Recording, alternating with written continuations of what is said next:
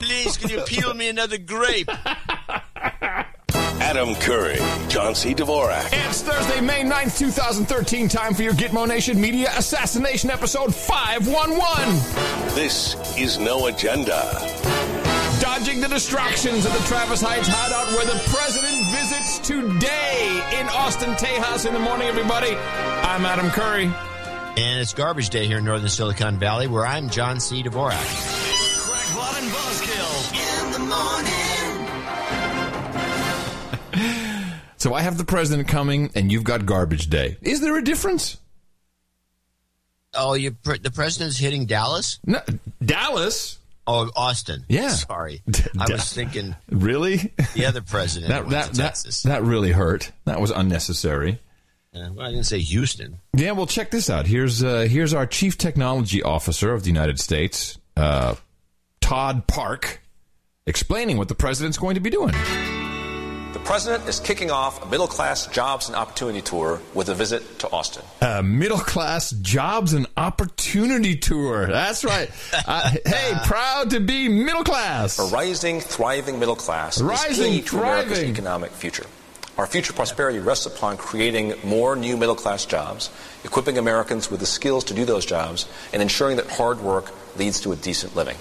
Austin leads the country in manufacturing and tech job growth. The president will be visiting with local entrepreneurs who created innovative new companies that have also created a ton of new jobs in the manufacturing and technology industries. He'll also be visiting I think that's 2,000. Local high school where kids are learning tech skills, real-world tech skills that they'll need to compete in the job market of today and tomorrow. Like Facebook. Very, very good. What's this guy got to do with it? Yeah, because it's a tech thing.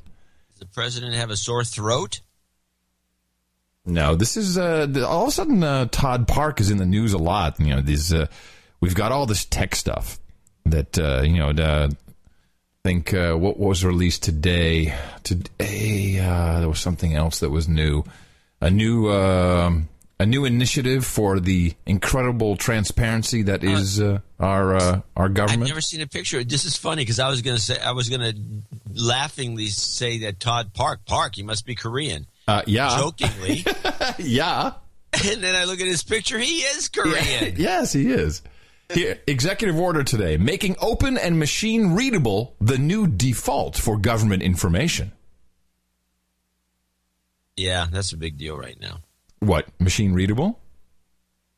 Yeah, they want they want everything machine readable. Right now, the big thing going on in the medical industry is that all the doctors' offices around the country are being turned into electronic nightmares because they have to, because the Medicare people said that you have to, by I think 2014, you have to be switched over completely to electronic record keeping. Right. Or we're not going to pay any bills you send us. Right. And then yesterday, Todd Park was giving a press conference with Spokesall Carney. I didn't get any clips from it, but what they've done is they've now released all the information in machine-readable format, so you can see what each procedure costs in each hospital, and the discrepancies in cost are quite interesting. I'll bet. You can have $5,000 in one hospital, and then 2 towns over, it's $250,000. Seriously, that kind of difference. Yeah. No, this has been a problem for years. They have the same thing with testing. There'll be one procedure, usually a CAT scan or something in one operation, and a big waiting list, and then another place will have machines ready to go at half the price. Yeah. Yeah, I know it's a horrible. It's a horrible. They have to standardize. It's a horrible. It's a horrible. It's a horrible. They got to standardize. I say this is your new language. It's a horrible. Yeah. So talk like this. So here's, I'm a little upset because there's like 3 things. Well, first of all, we have the show on Thursdays, which is always important. I was supposed to go to meet Rick Perry today. As today, and this is so typical of I guess politicians or politics, or maybe the Dutch just in general, where today is Dutch Day, which will be proclaimed by the governor of Texas. So everybody pays for their own dinner. Yeah, that's right. Very good, very good. you. No, today is Dutch Day by gubernatorial proclamation. And, so the consul general is going to be here, and Ms. Mickey and I were invited. Does everybody get a bicycle? And I'm like, okay, this is cool. I look forward to it. And I get to, that was the big promise. Remember the guy who leaned over to me and said, hey, he's a cross-dresser, Remember he was talking about Rick Perry? I told you that story, right? Yeah. And so I'm all excited. It's at 10 o'clock. So I can't go at 10 o'clock. Who the hell does like a proclamation thing at 10 o'clock, which, by the way, is at only... night? No, this morning. It started an hour ago. Oh, today? Yeah, which is even worse. Who does it on the day when the President of the United States is coming to Austin? The whole thing is nuts. He's going to be here in 45 minutes. And so this is the day they choose to get some PR, I guess, for the Netherlands? Yeah, You're good. Getting none. Good work. Right, yeah, good work. Numbskulls. That's like, whoa. How do you plan that one? Anyway, if you are tuning into this program, the best podcast in the universe, fact, congratulations. You are one of the lucky ones. Certainly, if this is not your first time, maybe your second or third time around, or maybe you've been listening for hundreds of episodes, you're going to survive. You will not be kicked off the island because you are actually awake and know what's going on in the world, and you are not falling for these slave distractions.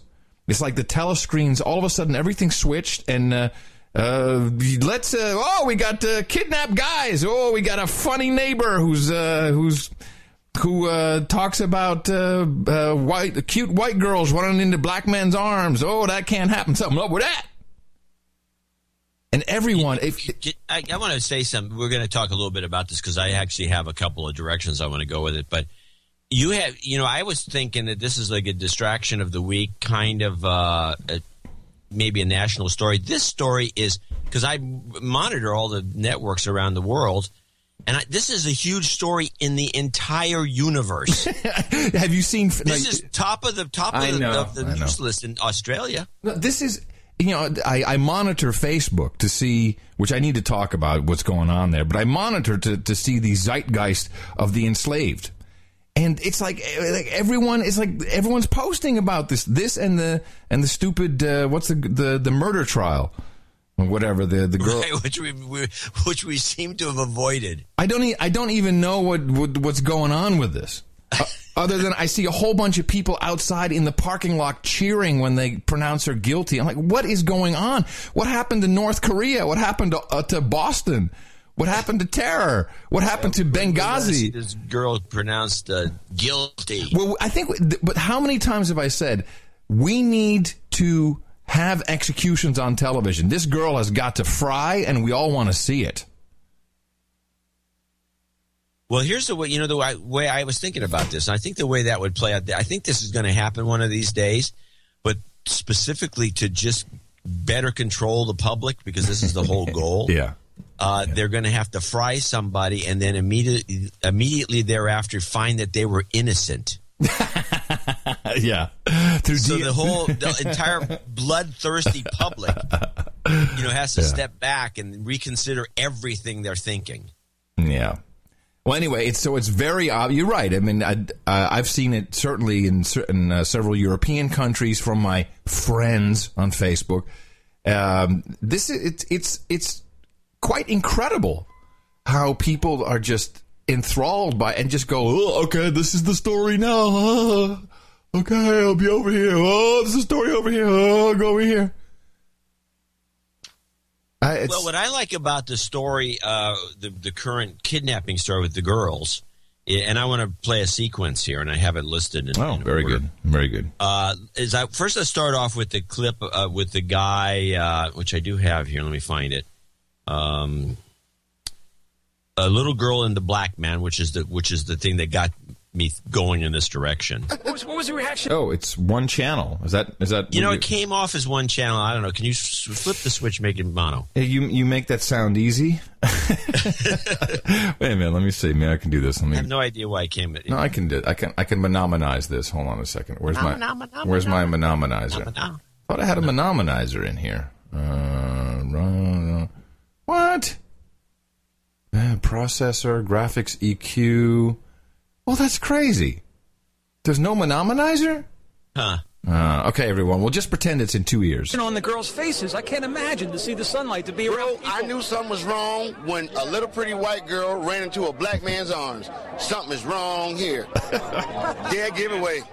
Dead giveaway. Charles, thank you very much. Dead giveaway. Thank you very much for your time. And either she homeless or she got problems. That's the only reason why she run to a black man. Charles, thank you for being there, man. Charles Ramsey, a neighbor, heard the screaming, took action, went and did what he needed to do. The rest is unfolding before us here on Seymour. I'm going to send it back to you. Yeah, okay. So I was listening to this guy, and, it's like it's a something that the elites can, like, laugh at. Here we go. I was thinking this is like a script that I kind of remember where you take a guy like this, and we're going to see more of him. And start by, and here's who he reminds me of. And this, again, I think this is like a 3-year cycle on this. But play sequence 0. Okay. Hey, I'm going to make you work for your dollar. Say something with that great radio voice. When you're listening to nothing but the best of oldies, you're listening to Magic 98.9. Thank you so much. God bless you. Thank you. And we'll be back with more right after these words. Yeah. Do you want to play the whole clip? Is there more to this? That's fine, but now we remember. No, of course, Ted Williams. Yeah, this is the guy who was the homeless guy. Homeless guy. So we're gonna put him in. We're gonna grind him into the system to appease the public at large, because this is one of those feel good stories, but yet because he's a black man, we know he's going to screw up in the end. But that's just the way it is. It's like it was just waiting for the train wreck, essentially. Is what waiting for the train wreck. So we go.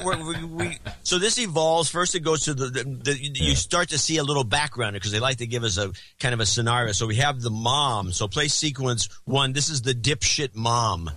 He called me on my birthday. He didn't even know how old I was. He telling people I'm 92. I'm not no 92. I'm 90. He lost a good job. He destroyed his family through drugs. So I prayed and prayed, but I always said I guess my prayers wasn't strong enough. It never got through to him. And I went out there, and they're talking about the man with the golden voice. I said, who is that? That's your son. He come from a nice family, and then he went poor. So maybe this will build him up. More right after these words. Wait, this is the Ted Williams mom. Yeah, that was Ted Williams' mom. All right. So then we know there's problems afoot, and then next thing you know, Ted Williams goes off the wagon. I think they plied him with alcohol, then shoved him on the Dr. Phil show. Here's the sequence of Dr. Phil. Oh, right. Oh, I remember this. It's all coming back to me now. Yes. Not too bad. Yes, sir. Have a seat. Yes, sir. How are you? Fine, thank you, sir. As well as to be expected. Tell me what your thinking is. Tell me what you want to talk about, and I'll tell you what I want to talk about. Okay, I don't want to talk about any past instances, but we're put on the back burners about family issues and so forth. What I want to talk about. Well, we've talked about all of that. Yes. You and I've been through that, and you've had some conflict since then, and I understand that, and I hate that for you, but that's part of working through all of this. I think hopefully in the future you and your family can come together and be where you need to be. Yes, sir. But I don't want to go through all of that. What I want to talk about is a return to health for you. So this goes on with Dr. Phil getting involved and putting him up at some facility where he's going to go into rehab and all the rest. And, of course, he quits the thing. He gives up. And then that's kind of the last we hear of him. But if you really follow his story, he actually says that he thought it was scripted. He got taken right off the mainline track when he said stuff like this. He thought the whole thing at this rehab was scripted, and he kind of dawned on him, I guess, that he was being had. And he went and kind of cured himself in some other direction. The public never got to follow any of that. And so, ironically, he ends up he's finally got a job. He's working. He's actually, as far as I can tell, on the straight and level now. But the curious thing, and I think No Agenda listeners will be the only ones that can see the irony in what this guy is doing now for a living. He is doing voiceover work, and he's doing it for a major United States company. All you have to do is play the last clip, which is Where Is He Now, and you'll get the joke. Kraft home-style macaroni and cheese. Cheesy noodles topped with golden brown breadcrumbs. Wait a minute. Is that really true? Is that really him? Absolutely. No. The mac and cheese life. Mac and cheese by Ayn Rand. There's no real conflict. Wow. Yeah. No, that makes total sense. He's doing the Kraft mac and cheese commercial. There you go. Yeah, so this guy already has received a notice from McDonald's because, of course, he was eating his McDonald's. I mean, the whole thing is so mind-boggling. It's hilarious. It really, it's just like, wow, it's like, oh my God. And the worst thing is, John, you really should get Mimi's login or something for Facebook so you can take a look at what's going on.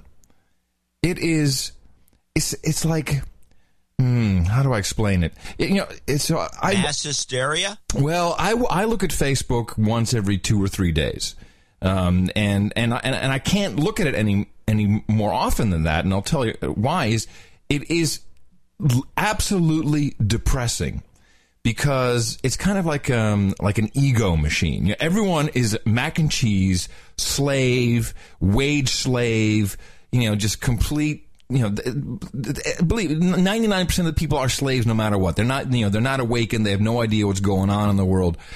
And then you look at Facebook at this timeline, and it's nothing but everyone posting pictures and inspirational quotes about how great life is and how beautiful it is. And it's all 100% fake. If anything, they're either throwing their baggage onto everybody else if possible, or they're just, trying to say, keeping up appearances. Like, oh, that's so fantastic. Look at this great mac and cheese food. I took a picture of it. Look at my cat. It's so look at this. This sunset is beautiful. And then this whole liking business, this, and I talk with Mickey about this a lot, the business of like, well, I don't really want to say that it sucks, but I'll click like so you feel good about me not liking you. And then the birthday thing, where it's your birthday and it shows up and everyone's like, oh, hey, happy birthday. And you take that off, no one calls you anymore. No one knows what your birthday is. No one gives a crap. The whole thing, and it's somehow these networks, sometimes they form, I guess one of the original social networks was Orkut, which was a Google invention. And I think Google purchased it, maybe. I can't remember. No, they actually, the story behind that is they tried to buy Friendster. Oh, that's it, Friendster. For X amount of money, and the guy said, no, I want to make billions of dollars. Right. And so Google said, well, screw you, it can't be that hard, and they developed Orkut like in a month. Right, which became a social network for Brazilian transsexuals. Pretty much. Yeah. So, the way networks, that's actually a study all unto itself, is how networks form and how people, congeal around certain things. But this Facebook, it is, the worst thing a human being has really is ego. And this feeding of the ego and lumping it all on. When you look at this, I don't know how people do it. I get depressed reading this because I know it's all fake. It's all a lie. Everyone's just like, oh, yes, it's so wonderful. Oh, amazing. Awesome. And by the way, women who say this, and I see this a lot now on television and certainly video podcasts, let me put it nicely. Women who say it like this, awesome. You're not awesome. It's not awesome. The way you're saying it is not awesome. It is annoying. Find a new word. Awesome! Awesome! Oh, it's just awesome! No, it's not awesome! Doesn't that bother you? I know you hear it. Well, I hear it all the time, and I always roll my eyes, but I'm always sending you clips. There's so many of these shows. I sent you another one this last week. No, and you ruin my day when you do this. I know. That's why you do. Because I know you, when you see it, I know exactly, because you were part of this, the invention of this sort of thing. The number of girls and young women who have their own branded daily podcasts or weekly, usually daily, on YouTube, where they have a Logitech camera. Yeah, they're YouTubers, John. YouTubers. They're all YouTubers. Mm-hmm. They got a Logitech camera. They got their own channel on YouTube. They have millions of followers, and you've never heard of these people. And they're always edited the same way. It's all jump cuts and crazy, crappy edits that just look like junk, to be honest about it. Because I guess the girls have learned how to run, Movie Maker or something. And they have the camera, and there's just a lone head, and they're talking at whoever their audience is, and they're always saying it's just like Facebook. It's got, a lot of dumb – it's basically idiotic. And it's not just young girls with Logitech cameras. This is rampant. It really – if you are on Facebook, do some self-evaluation. Because you think that you're sharing something beautiful or something nice. No, you're adding to everyone's depression. It is not okay what's happening there. John, come on, you've analyzed this. What is it? There's something, it's very different, by the way, from other social networks. This one specifically is, I think is probably responsible for a lot of people killing themselves. I really do. Well, I think that in the school system, which promotes this, we had a clip a couple shows ago with a guy talking about, the self-esteem generation, where everybody has to be happy all the time. If you're not happy, take a drug because you should be happy. Yeah. And you should be happy because you're great. You're a winner. Great. You're a great person. You're not a loser. You're not a loser. You're great, and you deserve it. You deserve it. And nothing bothers me more than commercials where you have the female, Andy McDowell or somebody saying, "Go ahead and buy Maybelline because you deserve it." You don't deserve. You deserve makeup. I mean, you don't deserve any of these things. And the other one's you're worth it. You're worth it. You're worth it. I'm worth it. And people say that all the time. Oh. I'm worth it. Really? Yeah. You're worth what? Worth it. Yeah. Yeah. Okay. Here's $5. You're worth it. So it's so then you kind of add to that the telescreen mania of it's just I don't know, maybe I just stand back from these things and look at it and I'm like, we had North Korea, which North Korea, I don't even know if it's on the planet anymore. North Korea is about something that fell out of the news. Yeah, I mean, remember we were going to die. We're going to bomb Austin. Yeah, missiles going to the East Coast. Yeah, this would be the day, by the way. The president is here, so you might as well shoot him in. So the missiles coming in. Then we had the manhunt, the Boston bombing, which threw North Korea off. Now that's completely gone. Although there was this testimony, C-SPAN has become a little unusable. I'm afraid I have to say. Because it's so scripted, it's just like everything's like it's all set up ahead of time. Everyone knows what they're going to do. Everybody knows their role. Yeah, they screw up, which is fun to grab that once in a while when someone goes off the rails or literally goes off script. But it's all the same. And then we had the Boston hearing about the Boston bombing, and what is it? Oh well, we're going to have more fusion centers. We need to know more. It's like duh. There's nothing new. There's nothing exciting. Nothing fresh. We need to freshen up. We need to freshen up the programming there on C-SPAN. It's become quite the annoyance. And of course, the annoyance to me was this the kidnapped girls found, and they were of course living with some douchebags. But what got me were the press conferences that they were. And by the way, they were playing because I was watching mostly Australian TV this week.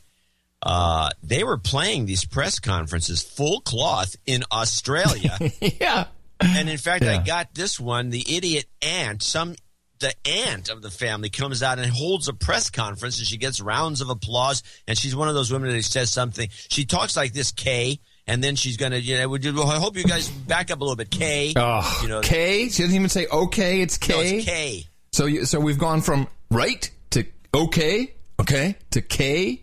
Yeah, Kay. Okay, when we're ready, I promised you, every single one of you guys, that you guys we will talk to you. Okay? Last but not least, I'm asking God to watch over all of us. And asking the family is that we as a community do not go retaliate against the family or the suspects of this crime. We are asking that as they have been doing their job, it might be today when we want it, it might not be tomorrow, but they will get the job done. We need to let them do their job. Yes. Thank you. Yes. Who is she to say anything? And who is this we? Well, she has a mouse in her pocket. I do have a theory about what's going on here. I do not believe for a second, and we don't know half of the story, I do not believe for a second that these women were trapped in this house for 10 years. This was a brothel. This was a sex house operation, and the cops had been there many times. And they always like, oh, no one opened up, so we left. Now, this is, this guy, I think, was running some kind of sex operation with full knowledge of authorities. And don't think that this is beyond reality. This happens all the time. And the guy he was sacrificed, I think, probably to, we did have a lot of interesting things happening. Clearly the president and the entire administration blatantly lied about Benghazi, at least the information they had. It is actual lying.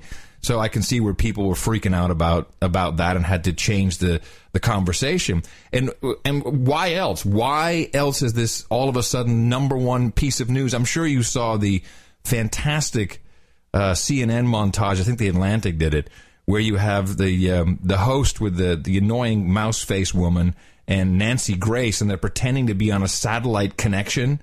Yet they're in the same parking lot. It's totally, and this is what I've even told you. I was faking satellite interviews in 1983.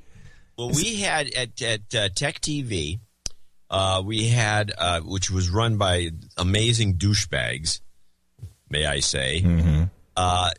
We had a roundtable discussion called Silicon Spin, and they kept saying, I don't know, because the guy who ran the whole station.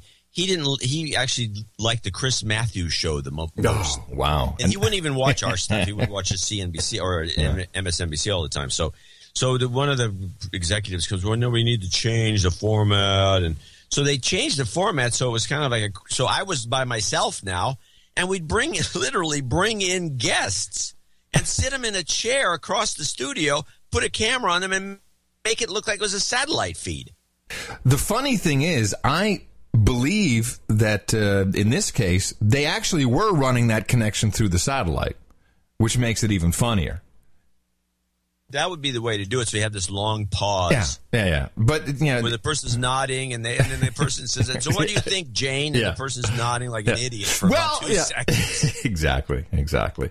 But I'm happy that happened. I'm happy that a lot of people saw it, because it really does show you. I should remind everybody to go do the Zen TV experiment. I'll put a link in the show notes. But once or twice a year, I talk about this. And when you really do the Zen TV experiment, you understand how much trickery is really going on. But anyway, so this is without doubt, John, in my mind, without doubt, this was set up immediately to distract the masses. And that's okay, sure, that's one thing. But it's frightening to see how people actually go along with the program. Oh, no, they go along. And I just want to play one more little short clip, which is another press conference that was run full cloth around the world. Around the world. And this is only a piece of it, but this was a press conference for soda. The guy is just thanking. This is unbelievable to me. Okay, here we go. Also want to thank the Tremont West Development Corporation Safety Committee. They've been feeding and giving beverages to the sheriff's office officers that are on the crime site scene right now. They've been assisting them. We have the Stockyards, Clark Fulton, Brooklyn Center Community Development Office. We've got the 2nd District Community Relations. These are all very community-based organizations that are stepping up and helping out with this obviously very complicated and very... Yeah.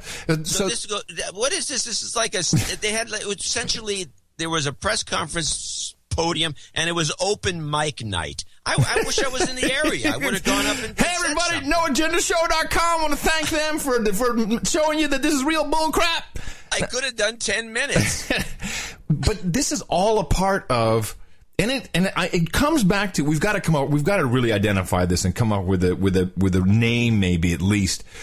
There's this culture of the NGOs, non-governmental organizations, but really nonprofits. And I think 70% of the country is employed by a nonprofit at this point. And I read the Federal Register. We just get, the president signs one after another, federal disaster, federal disaster, federal disaster. Every state just keeps getting money, and this money spreads out through all of these nonprofit organizations, and there's some one or two people running it, and they're making, $100,000, $150,000, and they hand out, sodas to the pops or whatever. Yeah. It's the same thing as changing your icon on Facebook. It's all part of this. Oh, I feel much better now. I like, everyone should just have a big button on their head so people can just like you. Just come like with the check mark and the thumbs up. Everything should just be like. Because there's some Pavlovian... Like us on Facebook. That nothing bugs me more. You go to some website to see something, and then this thing pops up, a piece of JavaScript throws this thing in your face saying, like us on Facebook. I got to tell you, though, this is as a part of this whole culture... And be honest, we are outside of what's going on here. I don't know if that's just because, I think I have my suspicions as to why that is. But people look at you, at your profile, and look at what you've liked. And I've clicked on it maybe 4 times. One of them, Sarah Palin. Oh my God. I get people. What? People go like, hey man, you like Sarah Palin, man. Actually, this brings up an interesting point. So this Benghazi thing yesterday, which I see you have a couple of clips. I pulled a few things, but what was interesting is the Washington Post tweeted, and I think someone retweeted you, or somehow this showed up in the news feed. People who are watching the Benghazi hearings on C-SPAN are middle-aged and eat at Chick-fil-A. Yeah. Which, of course, really means Republicans only care about this. I mean, that's just code, because the Chick-fil-A thing wasn't that the owner, said you can't kiss in my restaurant or whatever, anti-gay. We don't want 2 men kissing here at the Chick-fil-A. Right. Meanwhile, their sales tripled. Right. So yes, well, we tracked that. But the whole idea was, if you're watching this Benghazi thing, you're Republican. You're an a-hole Republican because, of course, you're only out to get the president and Hillary. And so they have this demographics thing, which is where the Washington Post got it from. And this is the most unscientific piece of crap ever. But you fill in a Twitter name or a hashtag, and then I checked, for about $200, they will run a report and send it back to you. And so they did this on 2,452 people. And I didn't have the $200 to spend on no agenda, and I don't think I need to hear that we're eating mac and cheese. But the demographics are very different than what the Washington Post, who should be ashamed of this deduction. I guess they looked at the report and said, "Oh, it's just a bunch of Republicans who are watching this." And even the report itself is incredibly biased when it's right off the top. It says this is where they got it from. People in this group are in their 50s, typically white Caucasians, married with children with very high income. The group includes a notable concentration in Texas. The group has an exceptionally high concentration of members of the military, which, by the way, makes a lot of sense that military people are watching. This was about a lot of it was about the military, who were pissed off they couldn't go in and help. A lot of military they were told to stand down. Yep. And of course, if you listen to the testimony, both of us listened to some of it. I listened to as much as I could. Let me finish the report, and then I want to get into that. So I'm looking through this report. Location. The number 1 location, New York. Number 2 location, Washington, D.C. Number 3 location, Los Angeles. Then comes Houston. So what are you talking about? And then there's, on Twitter, these people tweet more than average, yet have relatively few followers. Accounts followed significantly more than Twitter averages include, they're not giving you everything, but they're saying, these people follow Mitt Romney, Sarah Palin USA, Rep. Paul Ryan, Marco Rubio, and at Fox News. Well, let me tell you something. I don't follow a single one of those, and I'm pretty sure this is Democrats who are insane and have to read every single tweet. just because someone follows someone doesn't mean you endorse them. In fact, I think quite the opposite. Quite the opposite. So 12% of people tweeting with the hashtag from California. Number one. 12%. And yet somehow it's Texas. Texas number 2, but California was number 1. So this whole thing is bogus. If you look at the top cities, California, New York State, Pennsylvania, D.C., Los Angeles, Boston, San Diego, Chicago, Philadelphia, and Austin. And on the red side, Texas, Florida, Georgia, Houston, Atlanta, and Dallas. So there was even more blue cities. The whole thing, it's like, wow. Can you make it any more obvious that you don't want anyone looking at this stuff? Oh, the median income, $62,000.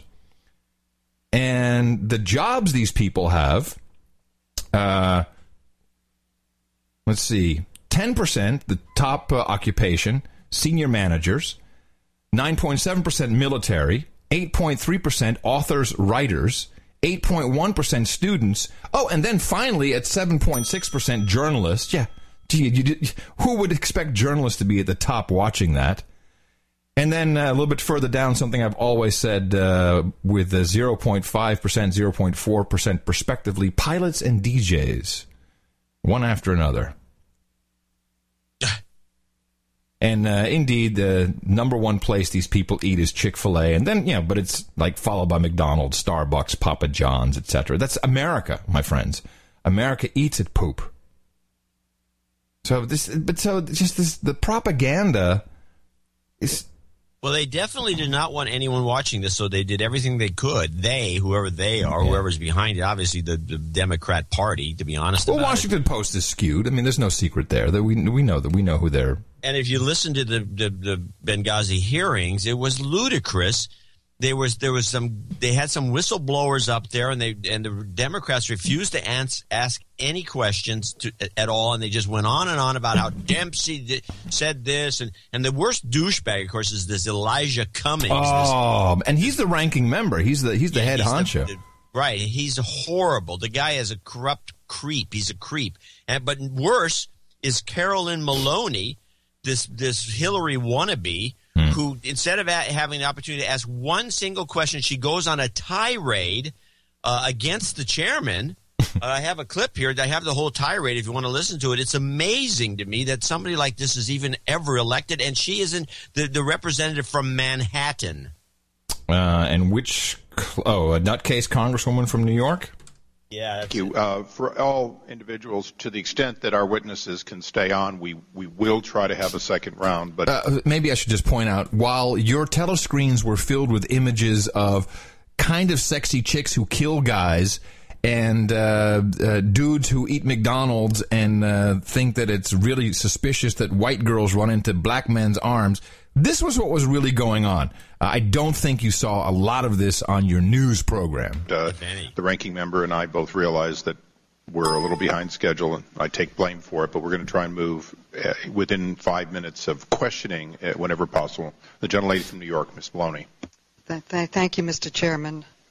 Thank you, Mr. Chairman. Is this on?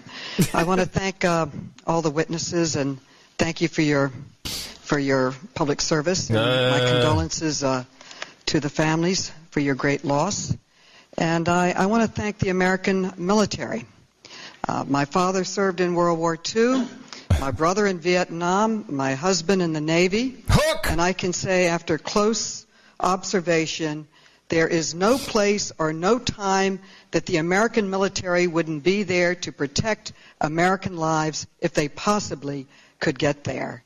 And I find it truly disturbing and very unfortunate that when Americans come under attack, the first thing some did in this country was attack Americans, attack the military, attack the president, attack the State Department, attack the former senator from the great state of New York. You know what we should do? I'll pretend I'm tying my shoelace behind her, and then you push her backwards. So I think maybe we should. Well, I want to hear a little bit more of this, but I do want to revisit our theory, which I feel is pretty solid at this point. Yeah, it's looking better and better. Yeah. That this was a setup. And actually, now that I saw this testimony, the hearing, I feel much better about our thesis. And I think that the ambassador was in on the scheme. That's my current thinking now that I've heard everything. Let's just say the administration, someone, or maybe in the Democratic Party, anyway, to ensure that the president would be reelected. The idea was to do a throwback, a callback to the Carter era, which is why we had the movie Argo as a side note, to kidnap Chris Stevens and to have a heroic rescue, right in time, October surprise, the whole thing. And so and the president would look, genius. Truly, if you watch Argo, you can, and especially if you listen to President Carter's voiceover during the credits, you really see how it all comes together. And Hillary was in on this. And I'm quite certain now that the ambassador knew as well. And probably multiple people knew this. And the guys who they hired from Tunisia, because that's where they came in from, wound up not just killing. And by the way, none of this came out in testimony, which is how I know that even Hicks, he's not telling the whole truth either. Because the ambassador was dragged through the streets. They raped him with a broom handle. There's all this stuff there's pictures. There's evidence of this, if you can take photographic evidence for what it is. But I've heard this from multiple sources for hours before, he was in the hospital and, he's pronounced dead from smoke inhalation. So there's a lot of lying going on. The only person saying anything truthful is the one guy's mom, the SEAL's mother, and of course, who was treated like a crazy person. And of course, this is just crazy talk that's coming out of my mouth. Obviously, have you noticed this meme, John? That's just crazy talk. That's crazy talk. Have you noticed this? Yeah. It goes along with awesome. Oh, you're just a conspiracy nut. Well, we've gone from conspiracy nut to that's awesome, crazy talk. This is crazy. You gotta get the emphasis. The emphasis has to be right. That's just crazy talk. And so this went wrong.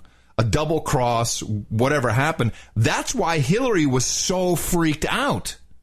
That's why after the thing, we noticed that Hillary she was not in control in a funny way. Yeah, and the Navy SEAL woman, mom, she was interesting because she's the one who talked about the cold-blooded aspects of when the bodies came back. Yeah, of how both Hillary and Obama, were really cold about it and like whatever, and what's his name, Potato Nose. Who's now Bill Clinton? No, Panetta. Potato Nose? Panetta. Oh, that guy. Yeah, Panetta. That's a good name. Potato Nose. And so Hillary was in on it because it was her guy, and I truly think that he knew about it too.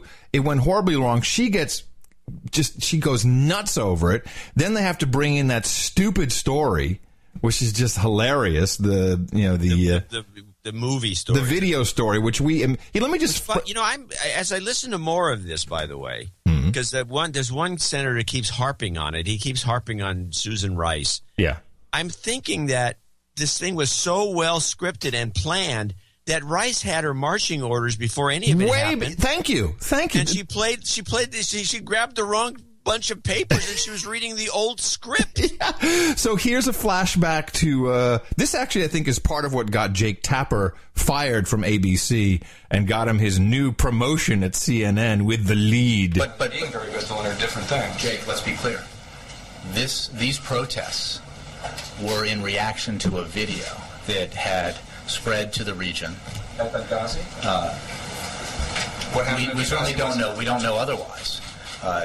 We have no information to suggest that it was a pre-planned. None whatsoever. The unrest we've seen around the region has been in reaction to a video that many Muslims find offensive. And while the violence is... It seems even funnier now in hindsight, doesn't it? Oh, yeah, it's hilarious. It was just a mistake Ms. Rice made. She was given some orders. It was the CIA's fault. It was the best information we had at the time, where we know that, according to this testimony, that the State Department and certainly Hillary Clinton knew. And remember when she went off in the hearing? She's like, "What difference does it make? There's 4 Americans dead." She is freaking. She's very angry, and I do believe that she is. I mean, she's cold-hearted and all, and she's a snake and doesn't sweat. I'm wondering whose idea this was, because it seems to me that it wasn't Hillary's idea. No, but they promised her. She took a beating for it, and that's why she was flipped out half the time. And she may have been one of those people that says, I don't think this is such a good idea. Oh, don't worry about it, Hillary. This will be no problem. Yeah, and they promised her a free ride in 2016. So I'm thinking this is the kind of stuff that the money guys do, John. This is not Valerie Jarrett, although she probably was in on it. This is the money people at party headquarters who wanted a 100% shoe-ins, got away, and they had multiple strategies. Rigging the vote machines, all kinds of strategies they had. They always do. And that's not, both sides do this. Some just do it better than the others. And I think that there's more money now among Democrats than there's in Republicans. This is fact now. It's just the really, really rich people in this country are pretty much Democrats now. Like wealthy, leave your wife rich, like crazy ass. Actually for a while. Yeah. Well, so I have this one clip, Susan Rice BS, which is after listening to that clip that you just played, I think this clip is actually more interesting. What precisely did he say to you?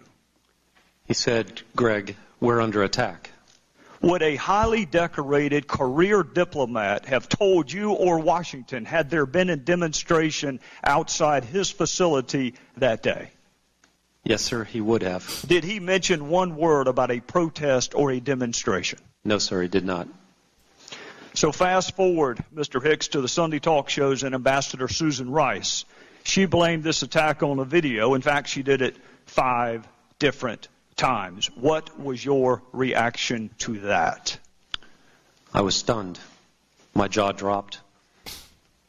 And I was embarrassed.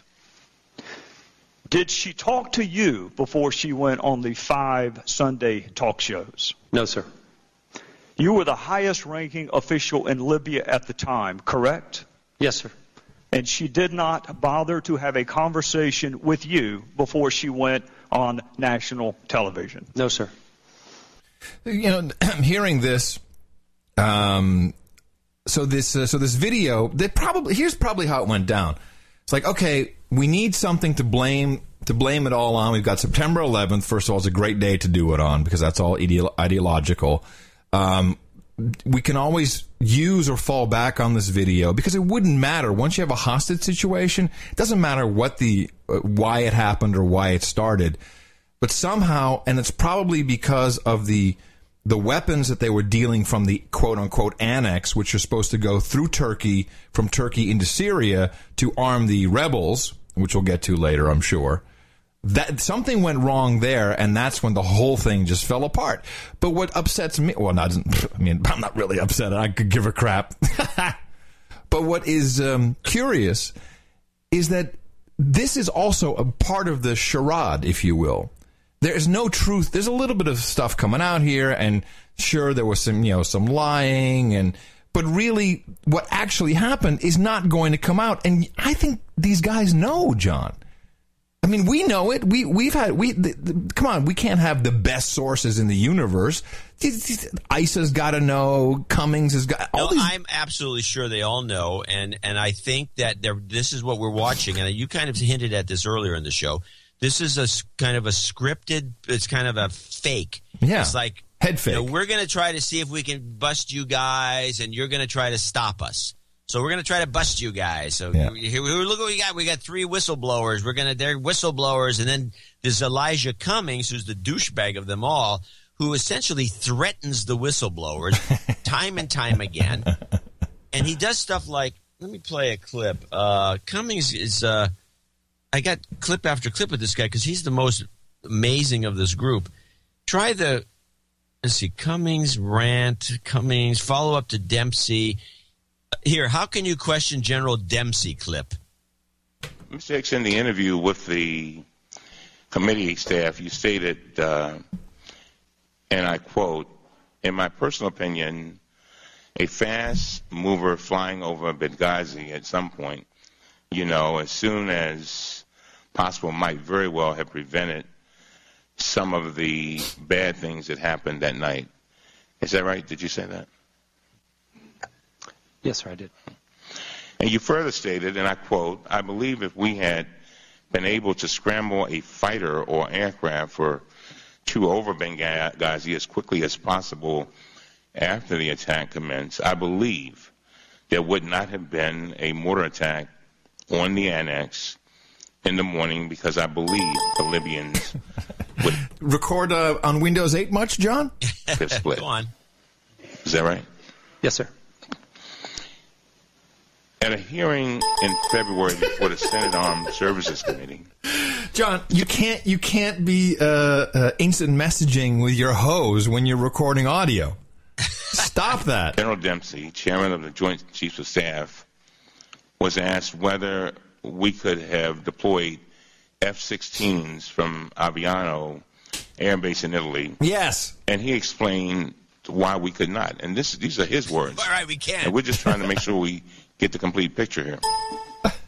For a couple of reasons, and I quote, this is a quote, "For a couple of reasons. One is that in order to deploy them, it requires this is the middle of the night now. Ugh. These are not aircraft." Is this guy now all of a sudden he's an expert in warfare?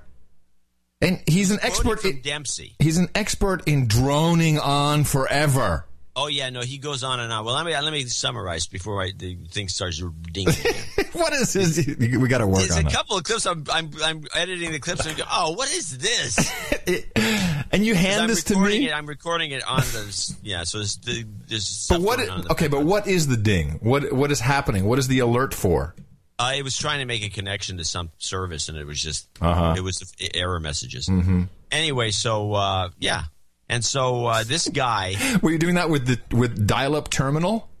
This guy goes on and on about, do you think that Dempsey's full of crap? Are you questioning the great general? Oh. And he does this over and over and over. He says, I love these whistleblowers. This guy is a douchebag of the highest order I've ever seen. And this idea of questioning somebody and going, so you disagree with General Dempsey when he testified before Congress? And the guy says, no, I don't. He says, I was told it was going to be 3 hours by the Defense Department liaison, which is what his answer luckily he's kept his answer the same.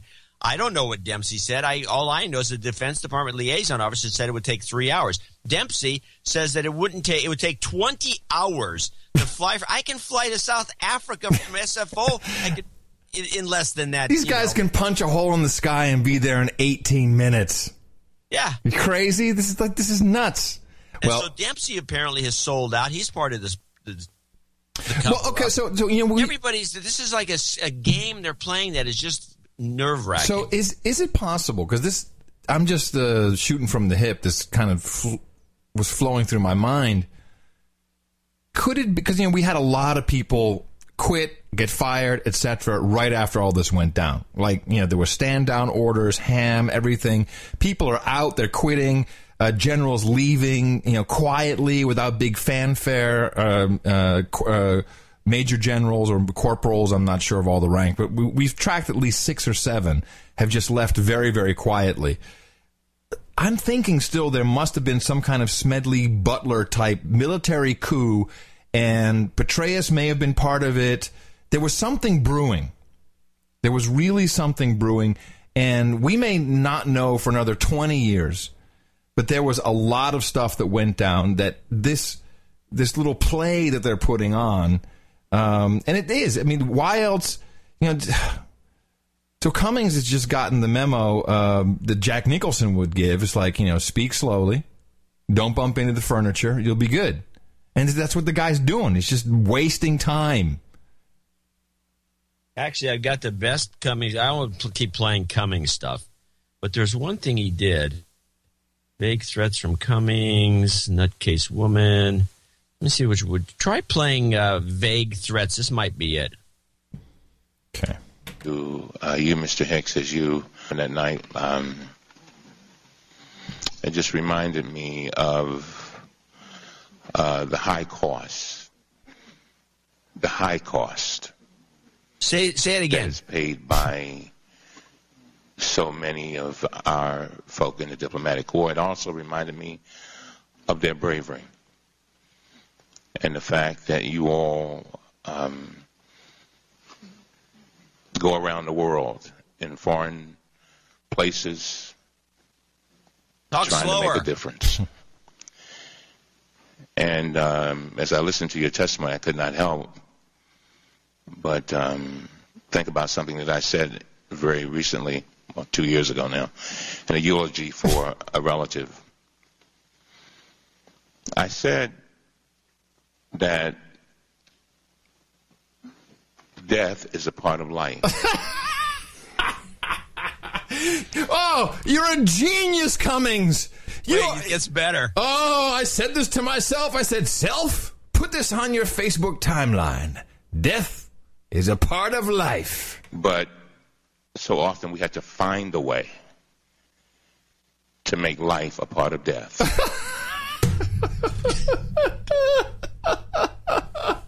Douchebag.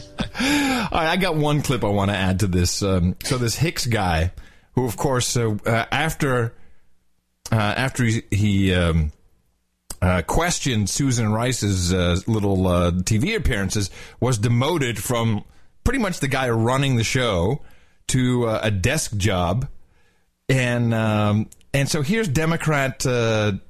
Maybe this is not the New York lady, Jackie Spear. Is that Jackie Spear? She's from California. Okay, basically bribing the guy. I think you deserve to have a post in a location that you desire.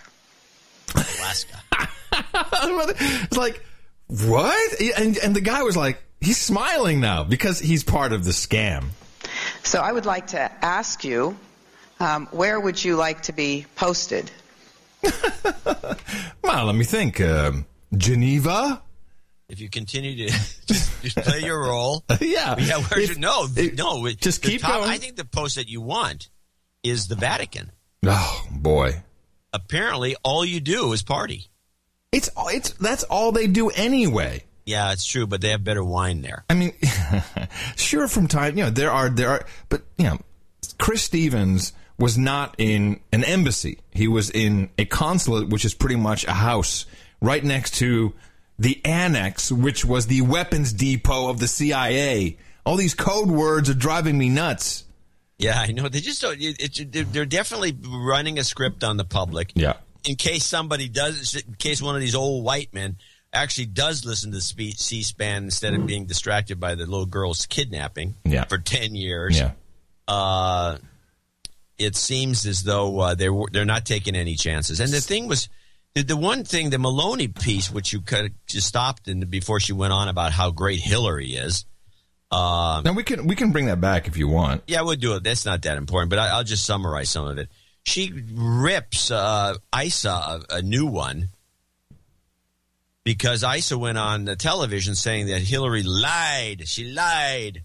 And she's trying to get her going. And Maloney goes on about apparently the document. It actually becomes very interesting. What happened was Issa noted that when they asked for more security for the it was denied, and Hillary's signature was on the denial. Yeah, but it wasn't Hillary's signature. It was just her name. Yes, which is normal. Which is normal because they put her name on everything. Yeah. And so Maloney goes off the tracks, and she demands that they put in an article from the Washington Post calling Issa a liar, and he's going, so ordered. He doesn't care. In fact, he's so unfazed by this woman's attack on his own committee that I'm actually stunned by it, and I think that kind of confirms that this is all rehearsed. Yeah, no, and Issa is totally in on this. Because these people are all douchebags. This is what's so upsetting is that I see so much of the alternative media, if you can call it that, actually thinking there's something going on here. It's every single bit of this is scripted, is set up, is bullcrap. I'm only interested in what will come out of it. Are they going to hang someone out? Will they hang someone out to dry? They have to throw somebody under the bus. I don't know. But I think they've already done that with Rice. Yeah, I mean, I don't think there's going to be any extra hanging or anything. These guys clearly don't want to get... And by the way, isn't it a great story what really happened? What a great story. There's not a single journalist or publication that will go after the real story. And by the way, you can call me. Call me, people. I'll point you to... I can get you my sources. Be a good script. Yeah, another. Well, let's see. It would have to be done. Let's see. The script project for Argo is what? How many years after the fact? 13. Yeah. So in 2026, this will make a hell of a movie. Yeah, maybe we can do it. Let us. By the way, in the morning to you, John C. Dvorak. Oh well, in the morning to you, Adam Curry, and in the morning to all the feet on the ground and the foots in the water and the subs in the air and the troops in the bunkers out there. Yes, in the morning, and also in the morning to the actors on the Hill. We might as well just call it out as what they really are. And all of our human resources in the chat room, noagendastream.com, noagendachat.net. Our artists, special thanks to Martin JJ for providing the artwork for episode 510, our knights and dames, our barons, our baronets. And there was actually a suggestion that came in on the wire and you're the peerage officer, for a new level, the level of Grand Gentleman. Yeah, Grand Gentleman. Which I think would be 404 would be a nice level for that. So if the site is not found, 404... the Grand Gentleman giving level. You're kind of somewhere in between everything, but you're not really... You're just a distinguished member of society, such as Matt Cutts from Google, who is a Grand Gentleman. He's the Grand Gentleman. Yeah. The peerage office will take that under consideration, and we'll be back. We'll get back to you. Because it is our... I like the 404 donation, though. That's an interesting idea. We had... and you're on your way tonight. So we had a lot of problems with Dvorak.org, and many associated sites was down for many days. So people who could get through did step up and jumped in and helped, and or who weren't afraid. I would basically say weren't afraid of whatever warning of thieves with bags of ones and zeros of data or reaching through your screen. And this is not unique. I think it happened to the Drudge Report as well. Yeah, and I don't think this was supposedly an injection of WordPress blogs, and I don't know is Drudge. I didn't know. Maybe it's possible that Drudge is running off of WordPress. I don't think so. Was. No. This is Google protecting their ad business. That's all that it is. But that's for another column you're going to write. Yeah, I'll help you with that one. Well, there's a lot of screwiness about this whole episode, I have to say. And what still gets me is the fact that static pages were marked as spam affected when they weren't, and stagnant pages and JPEGs that went over to your site were marked as infected which is not even a possibility. Well, you can embed stuff in a JPEG, but it wasn't. It just wasn't. Who does that? And I'm still getting emails from people whose corporate firewalls are somehow tied into the Google Gestapo database. Oh, yeah. In fact, I got a note from the Two Cows people asking me about this because they have some blacklist themselves. Says this is the end. The Internet is at someday in the future, all the Internet is going to be Amazon, Google, and a couple of news sites. How about porn? And the porn, yeah. I wish the .xxx thing would do a little better. And yeah, I'm telling you, I'm all over. I put up a new random wire antenna yesterday just to get better reach on the ham radio. And I got an ITM back last night, which is pretty funny, from Pennsylvania. You got an ITM, that's nice. on the digital modes. I'm telling you, this is how it's going to be. That's going to be the way we communicate. Yeah, in the so future. you enjoy the show while you can. Yes. Because it's probably got 5 years at the most of life. We don't even have 5 years of life. What are you talking about? 5 years at most. Okay. So let's thank a few people that helped executive produce the show, including. Hold on, something's wrong here. Hold on. Two. Sorry. Okay, I'm back. And beginning with a Instant donation from Sir Thomas Pouliard, $1,000. Wow. He says, recently had a little good fortune, small bonus, at least enough to pay off my credit card. So I immediately knew I must donate to my friends at No Agenda. Also, I've recently had an unexpected contract with some additional work in Kuwait. Wow. So in all, it's the karma. Use it wisely.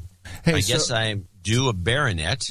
So I don't know if he's on a list for that. No, but you know what? There's no list at all of titles today, and I'm a little worried. Well, that's because this came in as a separate email. It was not in the spreadsheet, and I'm reading from the email. And okay. All right. You can try and so wash. He says, wash had I away known the want. peerage was going to be added, I may not have given my daughter the damehood back in February. Screw the kid.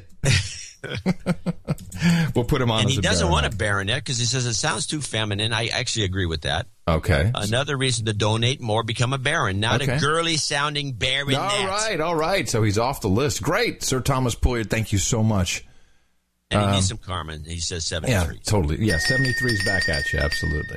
You've got karma.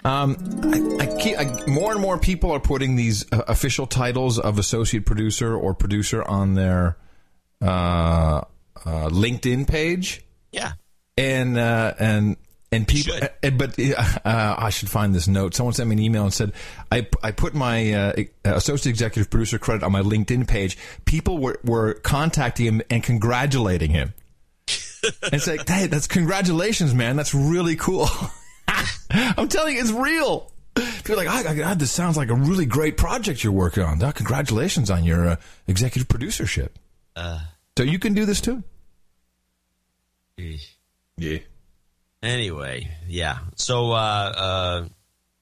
Sir Pouliard is he's an A92GW in Bahrain, formerly KB9YSZ. Yeah, we're gonna try and do a QSO. Why are you laughing? You'll be laughing when you're sitting there and all you can get to is Amazon.com when I'm talking to everybody, and we'll all be laughing about you. KJ6 you still have free shipping. Yeah. As long as you got free shipping, I don't care. 2-day shipping free. Yeah, exactly. Luke Vanderhelm came in with $600 direct deposit. It does that completes his knighthood, doesn't it? Yes, he says thanks for the quick response. I thought he was a knight already. Didn't we knight him a couple weeks ago? No, I don't think so. Well, let's put him on the list. We'll knight him today. Okay. Get us something to do. Okay, he's on the list for today. He sends a couple notes in because I had to go find the direct deposits. Generally speaking, they come in on a email. Yeah, but this also came in through Europe, so I'm sure it was hanging around for so I had to dig it up, and but it's a good direct deposit. It's about the amount of money that makes it worthwhile. If you're anything less than that, is the fees are too high and it's a hassle. Right. Anyway, he is carping at me for not answering his notes. Generally speaking, well, don't feel bad because John doesn't answer my notes either. No, I do. I actually rarely. No, that's not true. No, it's very true. I'm probably one of the best at what? Ignoring people's email? At answering email if I open it. If you open it, yeah. Because here's your thing. I know you too well. Your thinking is, I opened it. I might as well do something with it. But most of the time, I think you just ignore. Jeff Wolfers in London, 333 will be our other third executive producer for show 4511. Here's a few bucks to help you clean up your diseased website. I love Leo, but hate that F-head Jarvis too. We got a lot of interesting notes about people that like Jeff Jarvis. Well, he turns out that he pretends that he's some the hoity-toity professor, but he only has a bachelor degree, and he's teaching some experimental program. And by the way, he owns Google stock. And that's he discloses it, but really, you're going to defend Google while you own stock in the company? Yeah. Okay. Oh, I didn't know that. Yeah. Learn something new every day. Working my way toward knighthood, and eventually, who knows, I might be the Lord of London. Ooh. JSYK. I'm a denier, and so give me an It's a Science and an LGY. Till next time, shut up, slaves. Okay, so he wants Dr. Kiki, I presume? Would that be a Dr. Kiki, or? Yeah, I'm thinking. Oh, shoot. Hold on a second. I'm woeful. Learn how to use a soundboard. I don't know what you're doing, man. You suck, boy. Shut up already. It's science. Yay! Did he need a karma as well? Yeah, give him one. Might as well give him a karma. You've got karma. Science! And an extra science. Greg, our dentite Greg Birch, Black Knight Greg in Port Angeles, Washington, $300. Dear Nighthawk and Eagle Claw, thanks for your sub-meta reporting and news ninjutsu. Woohoo! Also, your deconstructive kung fu is very powerful. Keep fighting from the fortress in the foothills, the stronghold on the strait, the castle in the coast. Port Angeles, Washington. Black Knight Prime Sir Greg Birch. My birthday is the 6th. And by the way, Eric DeSchill is on the 18th. Yeah. Which is a ways away, but we should try to remember that. Yeah, I just saw Rick Perry on television welcoming the president at Bergstrom Airport. He's not even at the event I was invited to. Was Perry supposed to be at the event? Yes. Well, he's got to welcome the president. So that event sounds like it's going to be a total dog. Well, it's over now, I guess. Maybe they raced him from the event to the airport. Red lights and sirens, baby. Yeah, true. Liam Hemmings in Menton, someplace or other. $250. I don't think I have a note from him. Let me see. Hemmings, Hemming, Hemmings. If I had more time in the day, I could do this. No, just nope, nothing. Nothing. But if he has something to say, send a note in, Liam. $250. Christopher O'Brien in Brighton, Massachusetts. $223.07. Hey, John and Adam, I've been listening to you guys for the past year, and so I'm tired of feeling like a freeloading douchebag. Please accept my PayPal balance, which is a great idea, as a start to my knighthood. The quality content you provide is certainly worth this much and even more. Keep up the good work. Please de-douche me and send some karma to my family. Thank you, too. You've been de-douched. You've got karma. Two more associate executive producers, including David Dolson, Sir David Dolson, actually in Houston, Texas, 20202. Some much-needed job karma for myself and girlfriend would be appreciated. Hope the Google blacklisting debacle gets solved. Love the show, David. You've got karma. And Marjorie Papaccio, I think it's Papiccio. Papiccio. Mount Laurel, Jersey, New Jersey. Yeah, Jersey. $200 is donations for my husband, Matt. Please wish him a happy birthday. See and make sure he's on the list. We could really use some living together karma since our jobs keep us apart during the week. It's been 10 months. Wow. And it'd be nice to live together again. Aww. Love the show. Thank you. Keep up the great work, Marjorie and Matt. Oh, wow. That sucks. That's another part of the American dream. Yeah, right. That mac and cheese. Yeah. All right. Here's some living together karma for both of y'all. You've got karma. Wow. I feel bad about that. Anyway, that'll be our executive and associate executive producers for show 511. Hope that everybody notices we can go back to Dvorak.org/NA, or the new the exact mirror of that is at donate.curry.com. Yeah, just in case. And you should also make donation.curry.com in case people get confused with the same thing. Okay. Not like Dvorak by itself is not confusing. No, I agree. But when I was writing the newsletter, which I hope everybody opened and read because we had some good stuff in there. When I was writing the newsletter, you put wrote in donation.curry.com because it made sense to me. And then I said, donate. Okay. Well, no, I'll fix that up. But meanwhile, we have invested almost 6 years of mind control programming in Dvorak.org/NA. So we want to make sure that you go there and put this on your LinkedIn. Thank you very much to our executive producers and associate executive producers. Really try it out, put it on your LinkedIn, see what kind of response you get. You might even get a gig out of it. Who the hell knows? Yeah. It's the only way to find out is by doing it. It's No Agenda producers are hiding in the craziest places. And, of course, everybody out there, you need to help us propagate the formula. Our formula is this. We go out, we hit people in the mouth.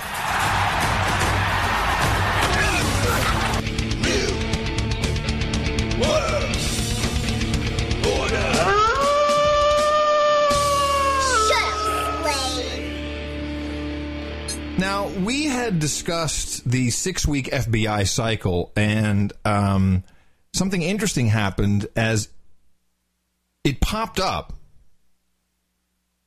6 weeks after the 3-week interruption, which is really only 3 weeks after the lighting of the fireworks in Boston. And this was in Minnesota, where it's gotten so sad now. Maybe there's just a different division in Minnesota. It's gotten so sad they are going to old geezers in trailers and arresting them.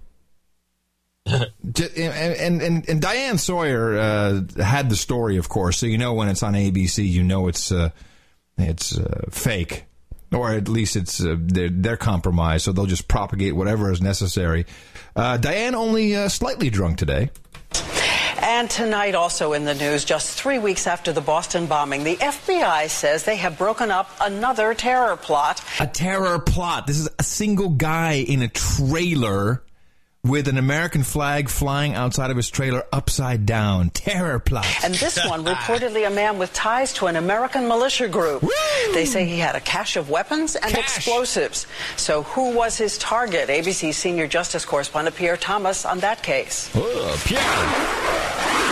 The FBI is describing this man as a potential domestic terrorist. Potential. Buford Rogers was arrested at his mobile home about 2 hours west of Minneapolis late last week after authorities allegedly found pipe bombs, Molotov cocktails for starting fires, a Romanian AKM assault rifle like the one seen here. So you have to imagine this story. They're showing a YouTube video of someone shooting an AK-47 and, you know, and, you know, and the guy looks all scary, but it's not this guy. The guy who they arrested is toothless. And this is like, it's like the one shown here. The Romanian AKM assault rifle like the one seen here. With an AK-47, particularly if it's modified to automatic. This is an expert for ABC. If that's the case, you can kill dozens of people in a minute or two. Wow. Thank you for that information. FBI and local police say they moved quickly against Rogers, a militia member, because he was planning attacks against local residents, possibly including government officials. You ready? You ready to hear the guy? Here he comes, the big, scary militia with pipe bombs and AK-47s. His family says the charges are bogus. We have never done a violent thing like that in our lives. On his Facebook page 2 years ago, Rogers, who says he founded the Black Snake Militia, spoke of a coming war with the government. Okay, now, you ready? Because if I could be the exact same guy if I was missing one tooth. If just listening to what they found suspicious from 2 years ago on his Facebook page, I'm getting arrested tomorrow. I just need to be missing one tooth. Allegedly writing, NWO, Woo! New World Order, has taken all of your freedoms. Right to bear arms, freedom of speech. Together we can fight back. We've got to arrest this son-bitch. Man, this is terrible. And by the way, can I interject here? Yeah, sure. They go and they find all this stuff, and then they claim they found Molotov cocktails. Which is basically... You know what a Molotov cocktail is? Yeah, it's a bottle filled with gasoline or some other explosive or flammable, or with a rag stuffed in it. Cleaning fluid, essentially. Soaked in the material. So in other words, in his room there, he had... bottles of gasoline with a rag, which is means the gasoline is evaporating into the room, stinking up the place 24/7. I guess I don't know how he sleeps in there. Yeah.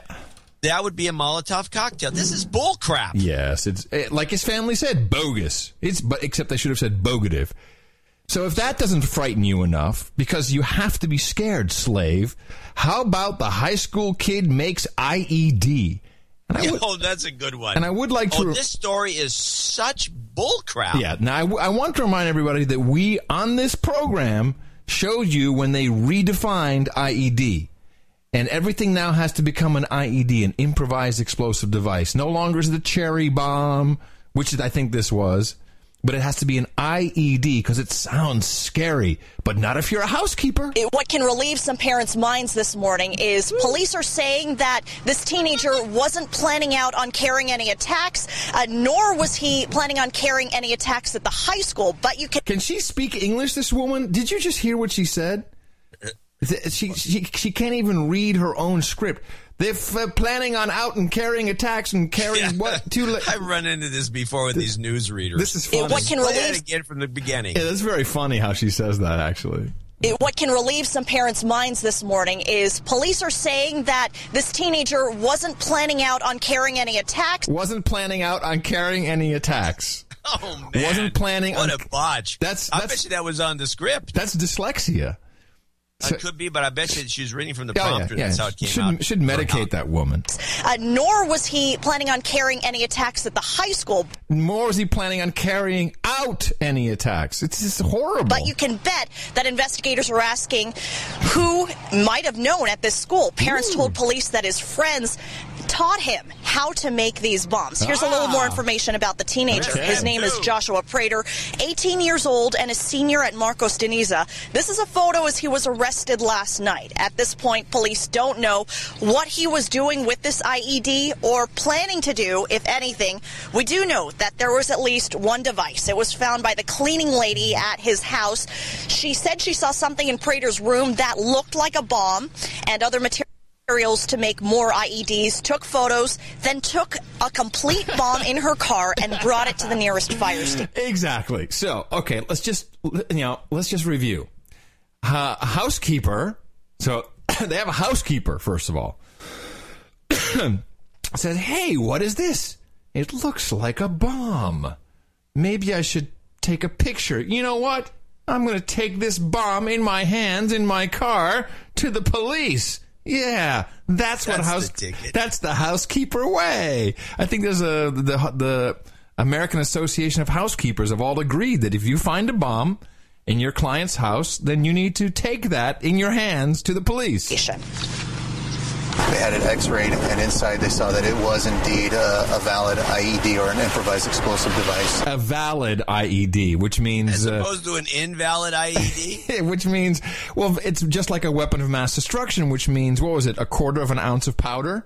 That's a weapon of mass destruction. So a valid IED could be a ladyfinger. It was something that, wasn't big, but it was big enough that could cause some very serious injuries, if not the death of somebody. Yeah, all right. Just like this gun can kill people in a matter of minutes. I wonder, I should put this in the red book. I wonder when at some point where this will happen, at least in the school level, where some kid will have a rubber band gun in class and he'll end up being expelled. Oh, but this is already happening with kids who have like guns that blow bubbles. They're getting in trouble for that. Some girl... these are all stories. I don't even bring them up on the show. She did a science experiment on the school grounds with like baking soda, and then the top popped off, and then she was expelled, kicked out of school. Yeah. For doing a science experiment. This is nuts. When I was a kid, we had chemistry sets. You can't even buy one of these anymore. Oh man, remember that when you had sodium pentothal? We had in your chemistry set. We had a lot of potassium permanganate. You could mix. In fact, this is still a good experiment. Can you not buy chemistry sets anymore? Pretty much not the ones that we used to have when I was a kid.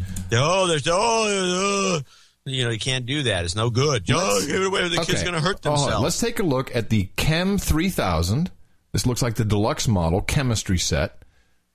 Let's see what's in here. If you can actually get anything good. What is this chemistry? Why did I get like a captcha? What's the name of it? I'll look it up. What is it? It's the Chem 3000 chemistry set. It's very expensive. It's like $300. Okay. Chemistry sets aren't cheap. No, but what's in it? Is there anything good in it? Here's one. You can get Chem C3000 for $229 at Fat Brain. I keep getting a captcha pop-up. Some crap. Here's it. Amazon has it. Free shipping. Amazon Prime has it for $218. That's a steal. All right, what's in it? Easy for you to say. What's in it? I'm trying to find out. My browser just went into that. Can I make meth from this lab? Let's see. It has a lot of beakers and cylinders, but it doesn't have any chemicals. My browser just went into not responding. Never mind. All I did was click on the... it's not that important. It's not that important. Whatever. Yeah. I guarantee it's got, nothing going on. Some beakers and some, Florence flask and Erlenmeyer, that kind of thing. You can probably, it helps you determine how vinegary the wine is. Maybe you can do that. So I just got an email from Mike V. So I've been listening for half a year. Love your work. Unfortunately, I'm a student, an unpaid intern. I don't have a damn cent to send you guys. This may change in the future unless you get bagged and tagged before I work a real job. Anyway, in episode 511, I hear you saying you had sources for the real story on the October surprise Benghazi attack. I'm an aspiring journalist, and I want them. Yeah. Dude, I don't want you to die before you can make a donation. Good point. Yeah. Who talk about being bagged and tagged? No. So the war on crazy is kind of coming to an interesting head.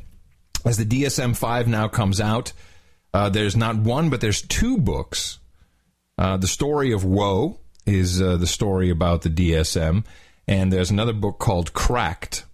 And there's this news story which has been going around, which is actually propaganda and PR for the DSM. But the way it's being tweeted is people thinking like, "Oh, this is fantastic. The government wants to get off the DSM. They want to change to something else." But no one. Yeah, it's like people don't read. They just see a headline and the headline is, "Government wants to distance itself from DSM." Actually, National Institute of Mental Health abandoning the DSM mind hacks. No, that's not what's happening. In fact, if anything, the government's getting in the business. The DSM is not a government operation. It is a complete collaboration between the pharmaceutical industry and the so-called doctors. And it's a very nice relationship they've had for many, many years. And I think the government they want to implement something called the RDOC, which is the Research Domain Criteria, which is not. It's an idea. It's nothing more than an idea right now. No one is distancing themselves. If anything, the National Institute of Health is promoting DSM, so you all know that there's a new version out. Nothing is. It'll take 10 years before anything is done in this research domain criteria, and they're not going to do it. They're not going to do it. That's just crazy talk if you think it is. Here is a nice piece from an interview on the Today program, BBC Radio 4, the author of the book Cracked, and the guy on the phone who's in this interview, in this conversation, is a psychologist. He's a member of the Royal Academy of Psychology. That's what's being debated, and I think there's another really important issue that needs to be raised with respect to all of this, and this is to do with, and it's a rather thorny area, but it's to do with the links between the pharmaceutical industry and psychiatry. Because your suspicion is that you medicalise it, give it a name, then insurance companies pay up, particularly in the United States, and they'll pay for people to have drugs for it. Well, yes. I mean, psychiatrists get paid more money from the pharmaceutical industry than doctors in any other medical speciality. And when we look at DSM-5, of the 29 people who put that manual together, a full 21 have had strong financial ties to the industry, including the chair and the vice chair. Nick Craddock, do you want to... Yeah, well, absolutely. I mean, let me just say... you're agreeing with that, No. No, absolutely, I want to comment on it. No. Let me just reiterate that DSM is an American system. A lot of the criticisms and comments that are made in the book and that are being rehearsed by Dr. Davis at the moment relate to the American system. He made that rather general statement about psychiatrists have more money from drug companies than other doctors or whatever. That may or may not be true in the States. It absolutely is not true within the context of the UK and the National Health Service. Psychiatrists are working under difficult circumstances in our National Health Service. Their motivation is not to please drug companies to get payments. They're doing the very best they can for patients, trying to balance the right treatment, be they social, intervention, psychological. Are the outcomes, Nick Craddock, subject to the same kinds of controlled testing other drug... absolutely, yeah. I mean, a major... Are you bored or something?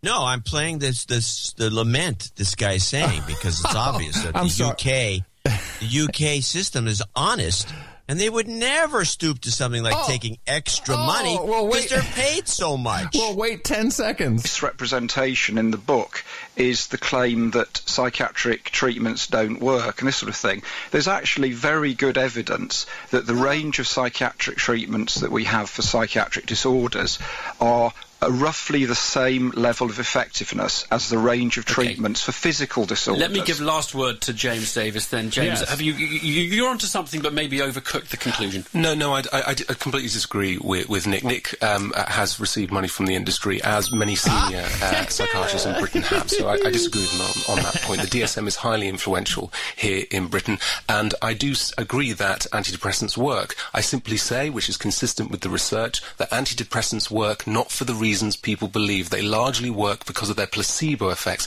and not because of any chemicals in the actual pill itself. Wow. So about a pissing fight. Oh, yeah. So I received a very cool email about that. Let me see. Where is it? Here it is. Very cool email. Hey, Adam. Writes Garrett. My brother hit me in the mouth a while ago. He suggested I should email you after my run-in with Haldol. You brought it up again in the last episode, so I feel compelled to tell you my story. You guys are absolutely 100% right about that shit. I got really drunk on New Year's, ended up in the hospital after getting beat up by staff at a club in the back room. That's our audience, ladies and gentlemen. Right on. I don't remember any of it, but I woke up the next day in the hospital after they had injected me with Haldol. After a few hours, I started getting insane side effects. My neck was contorting to the left as far as it could go, and my teeth would not stop grinding. I think I even chipped some teeth after hearing them start cracking. I kid you not. I wanted to die. It lasted days. I had to call out of work for 3 days because of the side effects. I was also extremely dizzy for those 3 days, and I couldn't drive. I was so dizzy. Haldol should be illegal. I would not wish it upon my worst enemy. After the doctors told me they had injected me with Haldol, I proceeded to explain that they should never give that shit to anybody. I told them I knew all about the side effects from a podcast that I listened to, No Agenda. Great. Thanks for propagating the formula. It was No Agenda. It was No Agenda. That show's just crazy talk. So, sticking on the crazy, because I don't think we've spoken about the FOD, which is a very, very serious syndrome that is spoken about in the DSM. Very, very serious, John. Are you familiar with the FOD? FOD? Yeah, FOD. That means foreign object debris. No, female orgasmic disorder.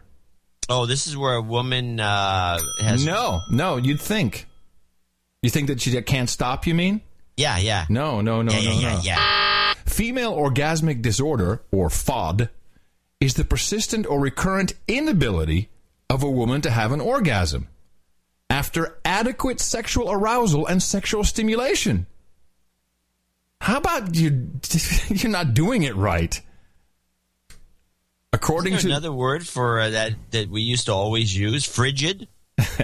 According to the Diagnostic Statistical Manual of Mental Disorders, this lack of response can be primary, as in a woman has never had an orgasm, or secondary, acquired. That would be frigid. That's the old word. Why are they changing our tried and true terms? Because then you can give them something. This is where we need to have the Viagra for women. Oh, I see. You can't give them something for that. You got to come up with a term. Let's see if there's a treatment.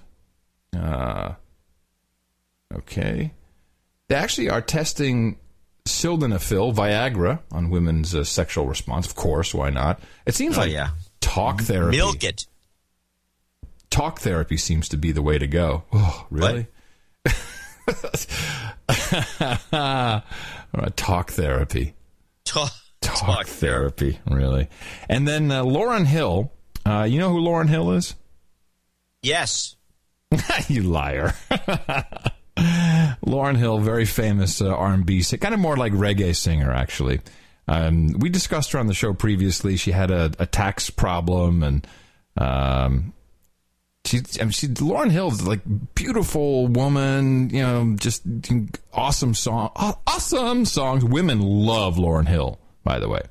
So she was convicted of tax fraud and a little additional sentencing there from the judge. Grammy Award-winning singer Lauryn Hill has been ordered by a judge to, quote, undergo counselling because of her conspiracy theories. What was her conspiracy theory? That the music industry oppresses people with actual talent in favour of pumping out mindless crap. Yes. So she has to undergo, because she said the music industry is run by the Illuminati. Yeah. And so the judge said, no, you have to, you really need to undergo. The center. Shoot her up with Hell-Doll, this crazy chick. Yeah. It's getting a little frightening when you just do crazy talk. As long as I'm paying my taxes on time. I'll tell you that. Because, you don't want to get in trouble with the law, because the minute they can get anything on you, then they bring out all the crazy stuff. Can you imagine what a treasure trove they would have on me? Oh, yeah, you'd be worth a lot. To whom? To the guys who just get a kick out of it. So Lauryn Hill, this is like when they get James, but they get these music people who are usually managed. It's not as though they do their taxes, but they're managed by a group of hangers-on. Right. And they always like to catch one and make a big deal about it so they can scare the public into paying their taxes. This is very common. Every year it happens to someone or other. What was the actor that they going to throw in jail? Wesley Snipes. Wesley Snipes, yeah. He was like a big... James Brown was one of them. They seem to be picking on the black folk more than usual.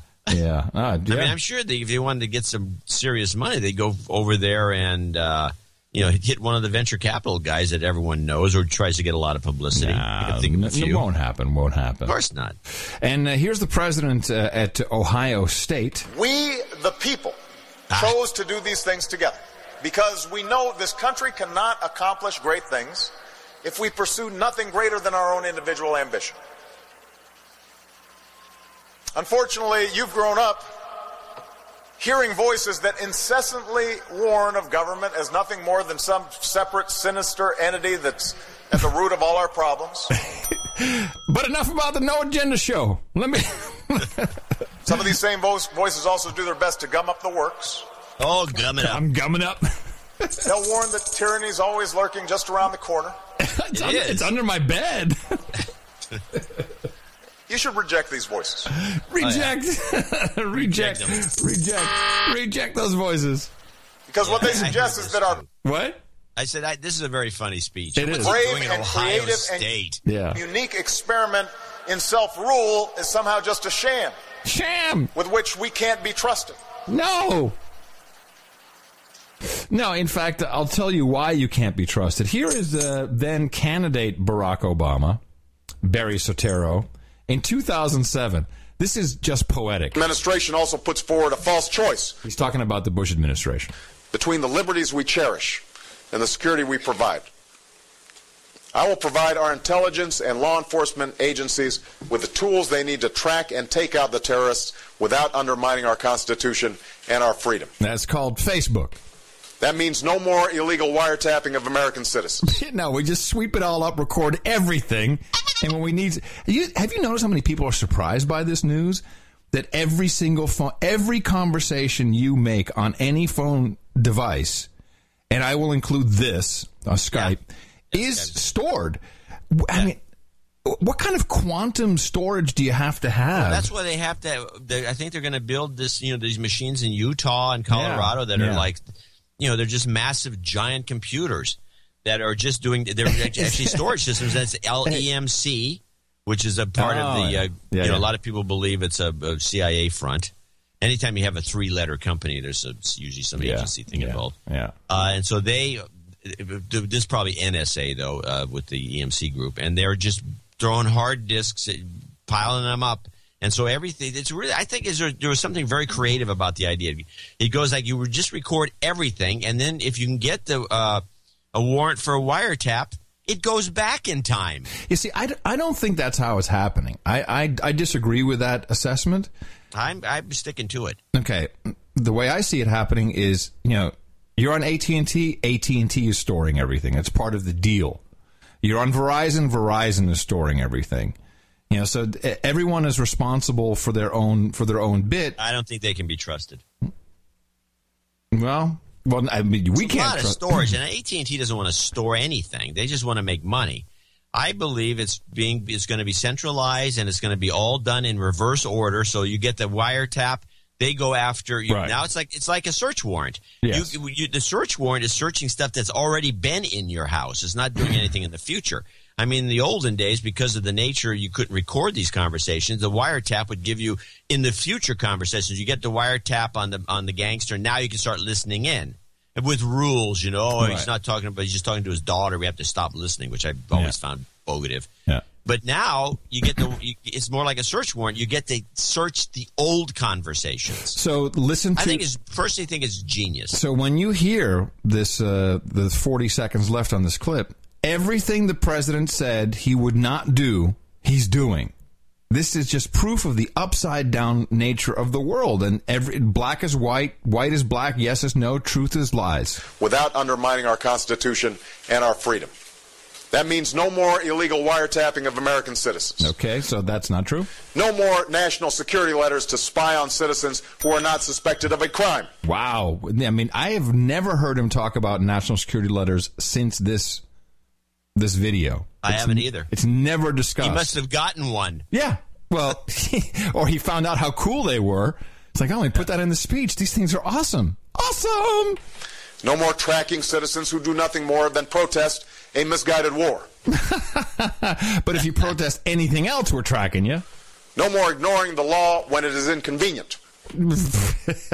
That is not who we are. No. And it's not what is necessary to defeat the terrorists. Oh. The FISA court works. Oh, that one hurt. That one really, it works. The separation of powers works. Mm-hmm. Our Constitution works. Mm-hmm. Well, then don't try and mess with it then. We will again set an example for the world that the law is not subject to the whims of stubborn rulers and that justice is not arbitrary. This administration acts like violating civil liberties is the way to enhance our security. It is not.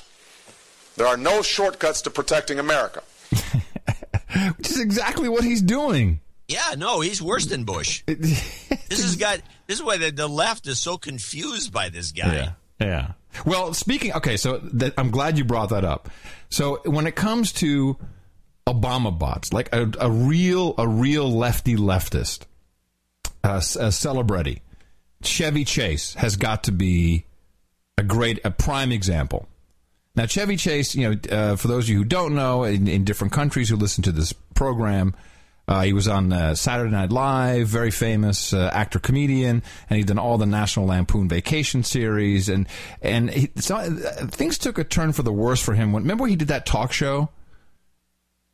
Yeah, and actually, the talk show which failed miserably because he's not a host. From the first show, it was the worst thing ever. A lot of people always forget that Carson had a little bit to do with burying him by making the comment that everyone picked up on: Chevy Chase couldn't ad-lib a fart after a bean dinner. I'd never heard that one. Yes, and that's what Carson said, and that everyone started paying attention, and then Chase was done. Was it on Fox or something? I think it was on Fox. Yeah.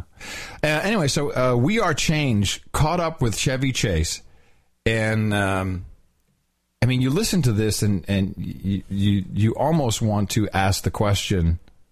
Where is it? Here it is. You almost want to ask yourself, drunk or not drunk? Listen to Chevy Chase about President Obama and his policies, and tell me if this guy is drunk, not drunk, or just confused and insane. Please. Just one question. I was wondering if you had an opinion about Barack Obama promising to close down Gitmo, but not close it. Say again. I wonder if... It's a very simple question, right? It's a simple question. Do you have an opinion on the promise to close down Guantanamo Bay or not? You have an opinion about Barack Obama saying he was going to close down Gitmo, but not closing it? What do you think about that? You know, it's funny because what I like about Barack Obama is that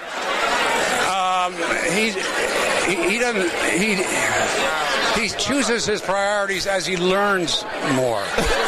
And I think that he realized that in this given situation that recently came up, New York was not the place.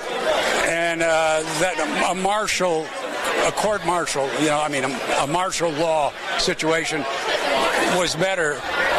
And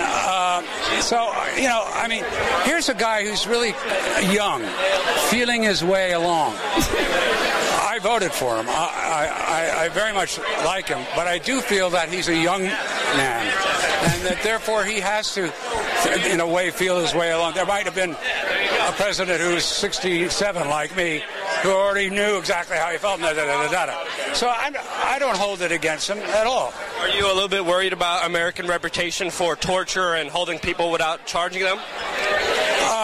No more than any other country, frankly. Yes. Because I worry about that for anybody. But, I hate to read that a cop just shot a kid.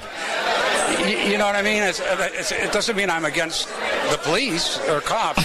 It's just that certain people in certain positions are in that position so that they can have power and shoot a gun. So, I have my opinions about those things. And the whole concept of torture, no matter where it comes from, is awful to me.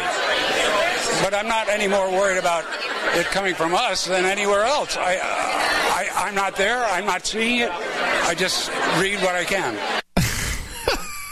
I just read what I can. Just read what I can. This guy is, but this is the confused left. They have because they're short-circuited. Yes. Yes.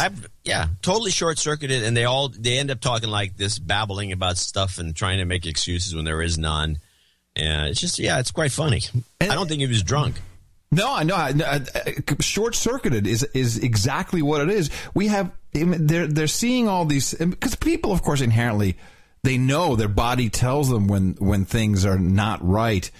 And so here's, did you see the nominations? It kind of slipped under the radar, one of those things that you never, just like, whoop, what happened there? About President Obama's nominee for Commerce Secretary. Did you see this at all? Did you find out?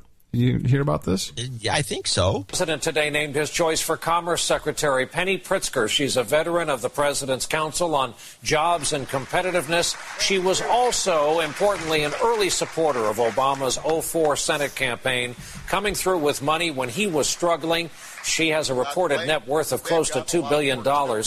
Pritzker family made their fortune in the Hyatt hotel chain. They've given away a fortune as well. Their philanthropy includes the Pritzker Prize for Architecture and the Pritzker Military Library in Chicago. So this is heralded as, it's fantastic, philanthropist. This woman, besides getting a huge bailout with her family's SNL loan, the SNL bank, they run the Hyatt hotels, which is the worst. It's like a slave quarters for particularly Mexicans. You cannot drive down Sunset in California without seeing Mexicans boycotting the Hyatt Hotel on Sunset. Because they even have HyattHurts.org. They've got to boycott the Hyatt. This woman is horrible. And why is she's been nominated as the Commerce Secretary? Because she raised hundreds of millions of dollars for the president. This is such an obvious payoff. Yeah, so she's a bundler, and so she gets this bullcrap job. It's not even a bullcrap job. I can't imagine her even showing up. She becomes a part of the administration. Here's him actually in the Rose Garden, just fawning all over her. First, I'm nominating Penny Pritzker to serve as my Secretary of Commerce. Now, that's a real job, John. That's not like a bullcrap ambassador thing. Secretary of Commerce. Yeah, that's what I'm saying. She's not going to do the job. But you get to do stuff. You have power when you're a Secretary of Commerce. And and they're going on vacations together. Penny is one of our country's most distinguished business leaders. She's got more than 25 years of management experience in industries including real estate, finance, and hospitality. Hospitality. She's built companies from the ground up. From her family's money. She knows from experience that no company says she built from the ground up. The Hyatt. The program alone can take the place of a great Hyatt was there long before her. I know. It's not true. That's why it's so funny. She knows that what we can do is to give every business and every worker the best possible chance to succeed by making America a magnet for good jobs. Yeah, you really need to see this HyattHurts.org. This is not the general perception of this woman, her family, or the Hyatt hotels.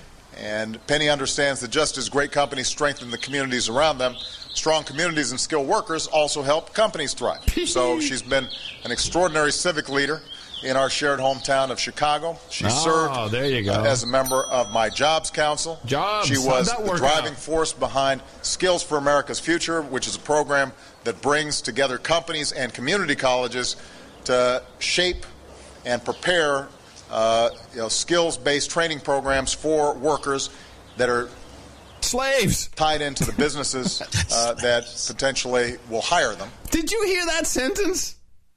Yeah, potentially. Potentially will hire them. She also, her, which bank, what was the name of it? Maybe it was called, Superior Bank. That's what it was. Huge subprime lender, folded. Yeah, she was the chairman of this bank until. And the joke is that it says here, there's a quote, I've gotten this from the wiki, from the Book of Knowledge. Quote in the New York Times, the Pritzker family had observed Pritzker was trapped in a deal of her uncle's making. Yeah. Penny got sucked into this. This was really the legacy of Jay. So in other words, she's like a dummy. She got sucked into something. I think that's actually pretty telling. Right. She also co-founded the Parking Spot. What's the that? fastest growing company of off-site airport parking management. With CEO Martin Nesbitt. And she's always got a partner who really does the work. Of course. And she's just the money bags. Yeah. She's worth $1.8 billion. Yeah.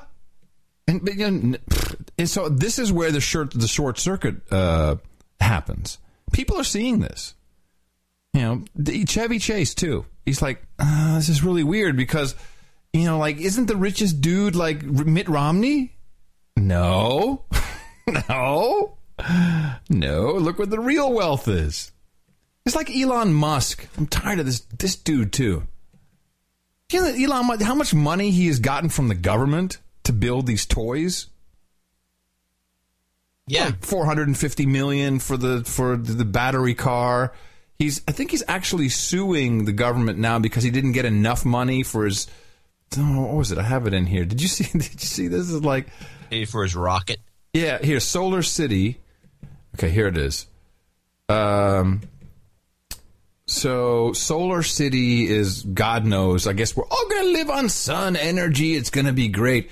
So Solar City got $95.5 million as a stimulus grant.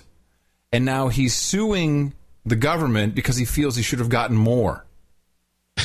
What gall. Yeah. Well, he's going to find himself with a tit in a ringer if he keeps this kind of idea up. It's not going to work. You don't do it that way. Did you read the article in the New York Times, I think it was yesterday, where they just took Kleiner Perkins to task? No. Tell me. Oh, you should. It's a great article. For one thing, Kleiner Perkins wasn't, because John Doerr was an advisor to the president when Fisker got like $100 million. No. $500 million. $500 million of loans, and now they're going broke. No, they are broke. Okay. Well, just keep correcting me, dear. Well, I know this because Ray Lane, who was on our board, he left our board to do this whole Fisker deal. That's how I'm intimately knowledgeable about what happened here. Well, so they're taking, apparently all the last funds, the last big money-making fund that they did was in the mid-90s. With Google. And everyone's been less and less, and now they're losing money on all these funds, that they put together. The way this works is, for people out there who don't know how venture capital companies work, if you have like a few $1 million, it takes actually maybe $10 million minimum to get in on what they call a fund. And that's where they put together a package of companies, and then they sell it to the investors, and then now you own all these little companies, and as they go public, it starts to disperse the money back, and you get the X percentage back. It used to be like you used to get 3 times your money back, and then it became like you got double your money, and then now it's like negative. Ever since Al Gore was brought in by John Doerr and Bono, and they went green, they went all the green tech. In fact, there's a quote in the article about John Doerr saying green tech is going to be bigger than anything has ever been. And so now they're losing their ass. And they also on green, and you can see this coming down Broadway. And this bullcrapper Al Gore apparently is always floating around the office over there with 5 bodyguards. No, that's not true. That's not true. He has 2 sheriffs. Because I've been there when he was there. So he has 2 sheriffs? 2 sheriffs, yeah. You mean government employees, people that we pay taxes on? Sheriffs, yeah. Yeah, he's got sheriffs. I thought he had bodyguards that he would either hire or the federal government. Well, they made like no one who was with him looked like a bodyguard, but he's got 2 sheriffs. One always sits outside in the front at the front door, literally where you can't park. Of course, he's parked there. And then, so he has a driver. So maybe the driver's a bodyguard, but he has 3 people: 2 sheriffs and his driver. He doesn't have 4; he's got 3. Yeah. Whatever the case is, he apparently likes to wander around with cops. I don't know. But I remember. So he's the green guy that screwed them over. Yeah. No, I did an interview with John Doerr, Ray Lane. There was another guy. I did a podcast about it, and I put it out. And it was all about how the green tech, that was when they started the Green Tech Fund. This must have been 2006. And it was just all about how fantastic it was going to be. Well, good luck with that. And so, yeah. Now, did you really say tit in a ringer? Where does that expression come from? What is the etymology of the tit in a ringer? Tit in a ringer. Yeah. Well, the original washing machines used to have these rollers. And that's how you'd wring out the water. Today's washing machine, they use a high-speed spinning action. And so the clothes in the washing machine get spun and spun and spun really fast, and it goes on for like 5 minutes of spinning. And the centrifugal force pushes the water through the holes, and it dries the clothes. In the olden days, where they didn't have a spinning basket, they had just a tub that had a thing swishing back and forth to agitate the clothes. There was no way of spinning the water out. So you take the clothes out of these baskets and run it through the wringer, which is 2 rubber rollers that squeeze the water out of the clothes. And not that I've ever used one of these, by the way, but they're fascinating to look at. They squeezed the water out of the clothes, and the imagination was as the woman was bending over to put the stuff in, her tit would get in the wringer, and they couldn't get it out. No. Yes, that's where tit in the wringer comes from. Really? Yeah. That right there is the true value of this podcast. I'm going to show my support by donating to No Agenda. Imagine all the people who could do that. Oh yeah, that'd be fab. No Agenda in the morning. John, thank you very much. That you have enlightened my life with that story. But this is when you must have had kind of saggy boobs. You have a few people to thank before he gets himself into trouble. Paul Darling, Westfield, Massachusetts, nuts, $100. Sir Gear in Oslo. Nice. Always a pleasure to hear from him. It's going to be current status now USD 800, and the next title to be donated to his daughter. We'll look forward to that. John Anderson in Lafayette, Louisiana, $100. Richard Troiano in Folsom, California. He makes an allusion about some sexual act against the Googlers. He said his take that the blackballing that happened to us. He says it had the same thing happen to him before his blog, and got canceled by the hosting account because Google would not listen to any of my complaints. Interesting. Wow. Eric Olson, Water Valley, Mississippi, $99.99. Dr. Sir Nenninger, $99.91. He liked the cooking class stuff that we do on the show. Oh, Boulder, good. Colorado. Here's your 8888.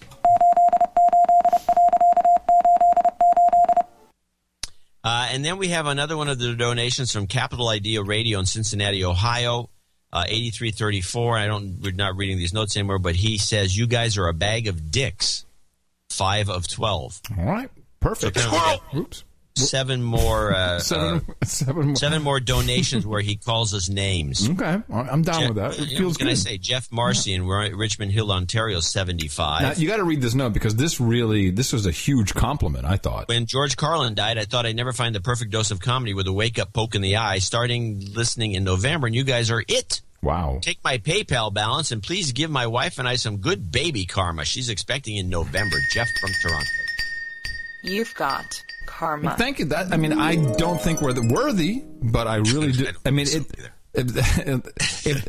I guess as a fallback, if there's nothing else out there. Yeah, that's Brian Williams, Streamwood, Illinois, 7373. Brian Hall, Ann Arbor, Michigan, 7373. PayPal barfed on me the first time around, so I'll be succinct. Some Swazant Nuf karma might be appreciated. 4.5 years of radio silence, and some CW karma, since I'm one of those universally despised no-code extras. And I'd like to get in the QRP CW game. Well, Handle Moses, hey, 73DE. Stay tuned. Stay tuned. Stay tuned. Stay tuned. I'm working on something that is going to be very cool. KTIY. William, we will have some karma at the end for all the people requested in this group. For sure. Holland, Pennsylvania, William Bagden. So-oh. 69.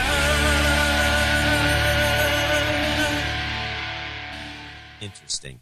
Michael Bowling, Santa Barbara, California. Too many dicks, not enough Richards, he says. P.S. Bowling is pronounced like the ball, which is exactly the way I pronounce it. Jay Zukal, Los Angeles, California, 6969. Charles Anderson, Sir Charles, actually, in Columbus, Ohio, 6969. He's a knight, so it gives some job hunting karma. Mm-hmm.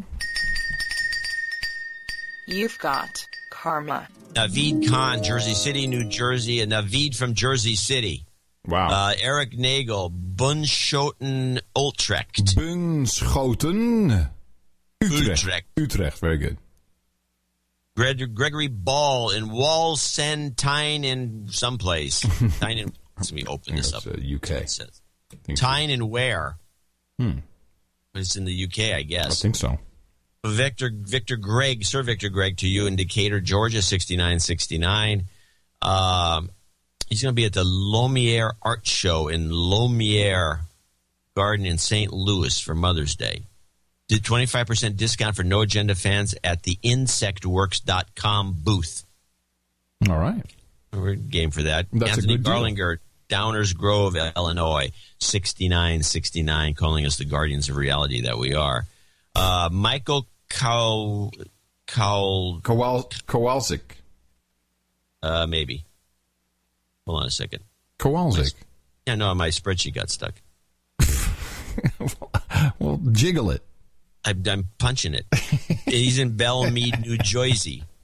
And he's going to risk some karma. We'll give him at the end. Sir Paul Vella in Milton Keynes, Buckinghamshire, 6969. And Vivello in Eindhoven, 6969. He says he needs a Dutch Rim Shot Appreciation Society. Give them all the closing of the 6969 segment. 69, dudes! Okay. Adam Riednauer in Kettering, Ohio, 50 double nickels on the dime. Sam Menner, double nickels on the dime. From Victoria, actually, looks like he gave 2 double nickels on the dime donations. From Victoria, Australia. Eric Gunderson in Altoona, Wisconsin, double nickels on the dime. Martin Krupka, Jacksonville, Florida, double nickels on the dime. What is this, the double nickels on the dime day? Christy Pitts, parts unknown, double nickels on the dime. Onward, Mr. Peabody in Natchitoches. Oh, come on, you can do it. It's Natchitoches or something. What was it? Natchitoches. Louisiana, double nickels on the dime. Sir Dr. Sharkey in Jackson, Tennessee, double nickels on the dime. Eric Schmidt, not the Eric Schmidt, but the Eric Schmidt, the good one, in Frankfurt, 5150. The good one. The non-evil one. The non-evil one. He says, already enough bashing of Eric Schmidt. Not related to that Schmidt, nor employed at Google. I wanted to clear my name. Yeah. Todd LG in Katy, Texas, 5110. Thomas Kalinowski in Selden, New York, $50.50. And then we have a bunch of everyone else who comes in with 50, which is including Dan Dudas in Ohio, Gus Engstrom in Seattle, Washington, Brian Watson in Raleigh, North Carolina. That came in as a check. Brian Bateman, Portland, Oregon. Alan Bean, our friend, our knight over Sir Alan Bean in Oakland. And finally, Tim Chapman in Spokane, Washington, and Christopher Walker, parts unknown, and Alan Alder in Rolling Hills, California. Who says no infections with ham radio. S73, W6VA. I am working on something very cool that everyone can use. Whether you can use it with walkie-talkies. You don't even need a ham radio license. Oh, well, yeah. I want to thank everybody who contributed to today's show, which did make up a little. Actually, I think it may have made up for, at least it made us feel better after that fiasco with our Dvorak.org/NA. And hopefully Sunday will be as good. Sunday show. Now, I got a note from you from Kathy Beauchamp. Am I supposed to do something with that? Well, Kathy Beauchamp, I don't know. Were we supposed to dame her? Was that the deal? And she didn't get damed? I don't know. It came in this morning just before we started the show, so I didn't get to write her back to find out. Okay. So you just forwarded it to me, let Adam deal with it? Is that what you did? Uh-huh. Okay. Hi, I'd like my credit and donation to count towards Leonard Small's knighthood. My donation was made on his behalf, donation to the best podcasting users with his only birthday wish. I love him dearly, so I obliged. Thank you in advance. Why don't you put him on the birthday list? But when it was his birthday? I don't know. I didn't have time to write her back. People, by the way, I want to mention to everyone that we kind of closed this off at midnight the day before Pacific time. Yeah. Because, in the morning when we're prepping for the show, and this is pretty much a nonstop process, I am continually astounded, dumbfounded perhaps, by people who think that, we get up and let's do a little show. I don't think anybody sees it that way. Yeah, no, people forget. Come on. Okay. Even your own family, I will wager, forgets how much work goes into it. Well, they probably don't think about it, but it's like, no, I got to use the TV. It's 10 o'clock tonight. I got to finish up these clips. That's just my wife. And that's Mimi. So what are you doing? No, actually, no, she's always saying, what are you doing? I'm working on clips. I got to find some clips. I got no clips for the show. I got no clips. All right, I'll let you get back to your clips. You don't need to know about my broken arm. Does he have a broken arm? No. But that would be the way the conversation. If she keeps talking that way, she'll have one. Hey. In the morning. All right. Well, thank you all so much. It did make up for the feeling, certainly, of the Google Gestapo. Interesting how that works, that the minute you publish a column highlighting the issue, that all of a sudden, it's fixed. Yeah. No, I'll just say... coincidence? I think not. What? Everyone should become a writer. I mean, it makes you feel better. Yeah. Yeah. You got a beef? Write it up. So as long as you don't sound like you're whining all the time. Right. Well, yeah. So the only... not easy. I think the only mistake that was made here was you actually writing down something that I said. I'm sure I influenced you incorrectly, but you never should have said... Isn't that a coincidence this happens right after I say that your glass sucks? That was not smart. Don't you agree? Probably not. That's you got to do what you got to do. Now, I got to wear the glasses, and we'll talk about it right after we're done with our... oh, wow, okay. Dvorak.org/NA. It's your birthday! All right, so we start off with Kathy Beauchamp, who says happy birthday to Leonard Small. She loves you very much, Leonard. Also, Black Knight Greg Birch congratulated himself. He celebrated on the 6th. Marjorie Papicio, husband Matt. And she loves you too, dude, for sure. And Martin Krupka, happy birthday to his wife, Dana, celebrated on the 8th. Happy birthday from all of your friends here. The best podcast in the universe. It's your birthday, yeah. And then we have, so we're going to, just to make sure, we're going to do a knighting. Since I don't think we've ever knighted Luke. Well, knight him. Yeah, well, okay, hold on a second. Worst case scenario is double knighted. Yeah, and then he can be a girly baronet. Yeah, girly baronet. All right, here we go. Come on, Luke, step forward, you loser, you. He's in Finland. I'm allowed to say loser because I've broken bread with him. However, finally, we are so happy to welcome you to that exclusive club and pronounce the Sir Luke Wanderhelm, ladies and gentlemen, Knight of the No Agenda Roundtable, and thank you very much for your support of the best podcast in the universe. Hookers and blow, rent boys and Chardonnay, hot pants and booze, long-haired heavy metal guys and scotch, wenches and beer, Rubenesque women and rosé, geishas and sake, vodka, vanilla, bong hits and bourbon, sparkling cider and escorts, mutton and mead, and that's it. That time I read it. I'm a little tired. That time I did read the list. Thank you very much, Luke. And, of course, everybody who supports the program. This is the only way we can do it. We could not give you this type of analysis. We've already discussed. No way will you hear even anyone broaching what we believe is the true story of Benghazi. Never. Not going to happen. Anyone who does that will be out of a job, will never work again, and they're deathly afraid of that. The whole system is rigged. You know, the whole system is rigged, and it's rigged for advertisers. And we bring it up all the time when we find a good example. But it's ridiculous. You can't do anything good if you have to sell seeds, or if you have to sell, or Fords for that matter, or anything else.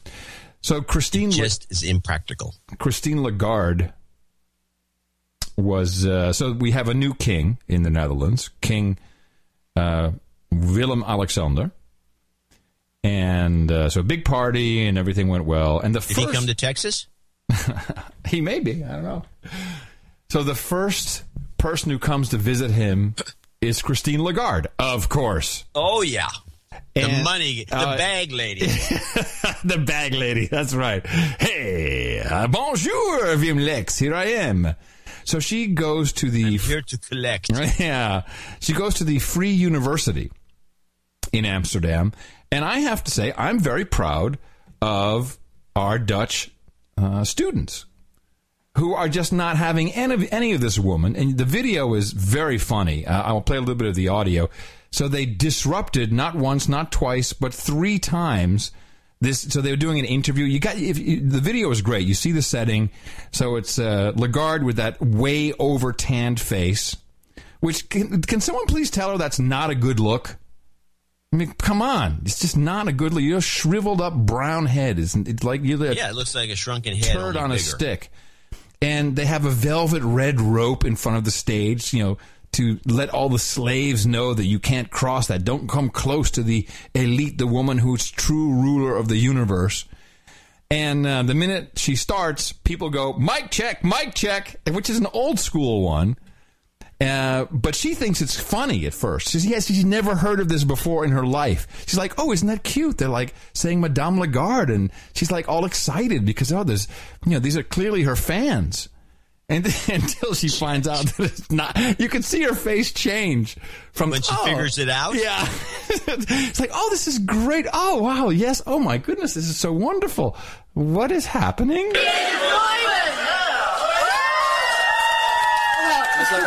This is what we're not prepared.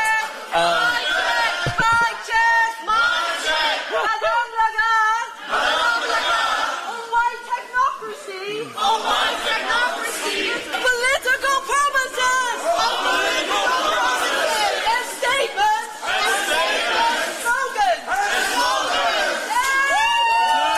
So now she's starting to figure it out here. This is what we're not prepared. You probably that's okay. can understand. That's fine. That's okay. That's fine. I like it when my fans are here. But, well, it just happened. And I think the audience also want to know, did you understand what they were saying? No, I really want to ask the audience to stop interrupting on this way. I really want to ask the audience to stop interrupting, please. Please stop interrupting. We have the elite Christine Lagarde here. She's coming to collect from our new king. So stop it, okay? I think we have to stop to interrupt this way. We want to have a proper chat with you. A proper conversation, a proper Q&A. But, well, we heard the audience, and did you understand what they were saying? I encourage this behavior. This is very, very, very, very good. This is outstanding. Good material for us. It's outstanding. Great.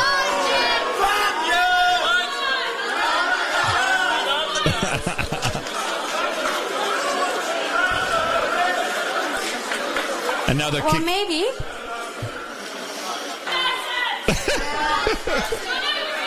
It's great. I encourage this. I really like it. It's too bad you can't hear what they're saying, but it doesn't matter. Just the disruption is very, very good. I'm very proud.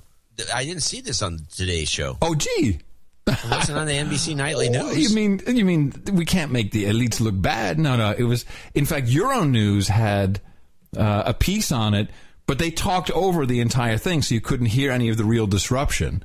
So no one, people are afraid because the minute you, as a journalist, the minute you report on something that puts these elitists in a bad light, there goes your access. You're done. It's like right, John.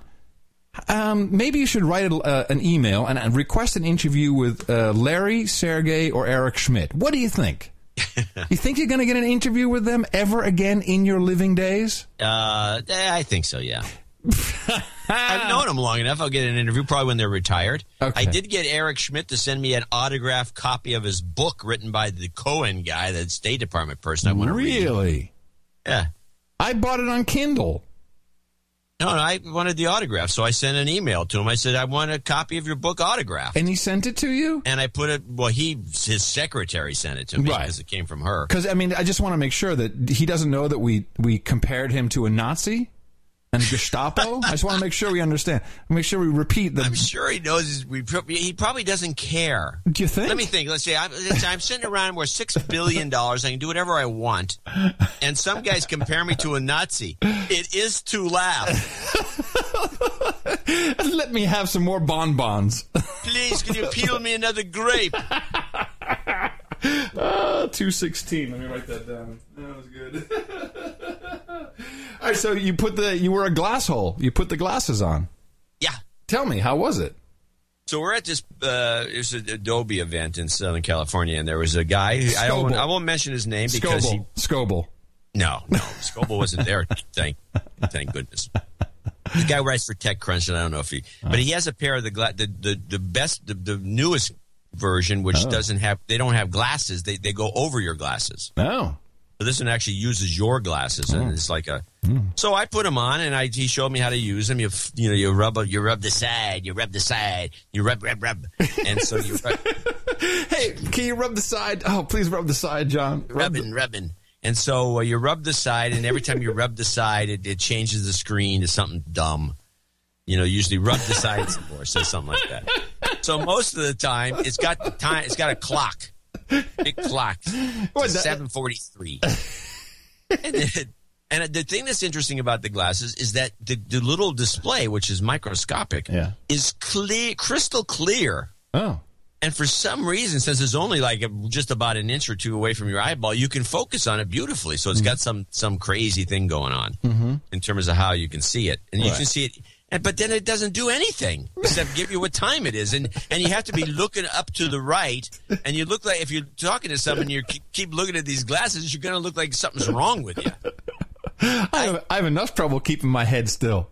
I don't see these things having any legs, to be honest about it. And the guy kept making the excuse. He kept saying, "Oh no, they're just a nerd's toy. Yeah, I know it's expensive. It's a nerd's toy. It's a nerd's toy. It's a nerd's toy. It's expensive. I know. Maybe it's not the greatest thing. It's a nerd's toy. I like them. But there's a nerd's toy. And he kept saying that to me, and I'm thinking, geez, he's like embarrassed. He owns these things. He should be. And I said, "Did you pay for them?" He says, "Yeah." Oh said, yeah. "Well, that's dumb." Oh yeah.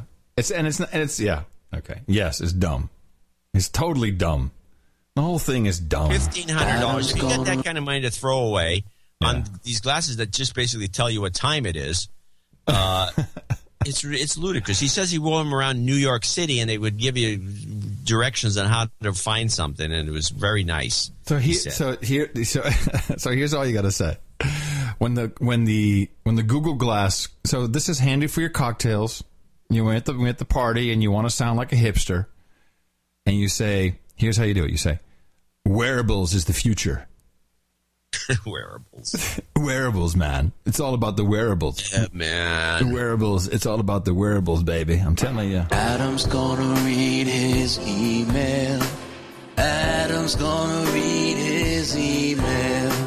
Adam's gonna read his email on the No Agenda Show. David writes in and says, "Hello, Adam. When I was in the United States of Gitmo Nation, we had a monthly lockdown. When I was 11, I experienced the first one. The teacher said, "Shut up or you will die." This person is 16 now. I just want to repeat. The teacher said, "Shut up or you will die." I then freaked out because all the kids started to run in all different directions. Me being blind and autistic, I didn't know how to respond. I just sat in my desk working on my math work on my Perkins Braille writer.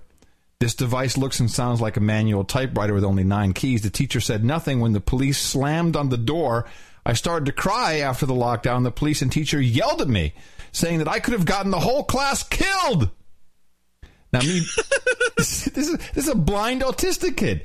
So me being a No Agenda listener, I asked the police what they were dressed like and what he was carrying on his belt. They said, "None of your business."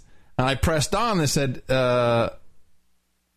if I was sighted, I would know, but since if I could see, then I would know. But since I was blind, I deserved a description. After the officer said a taser and an AK-47, I knew the school was not there to teach for our good, but to re-educate us to become government robots. This is 16-year-old blind autistic No Agenda producer David Thomas. Good work. Do you believe that? The teacher says you will die. This is horrible. These teachers are useless. This is really, really horrible. By the way, he runs an Ubuntu server. He's happy to help us out. Love that.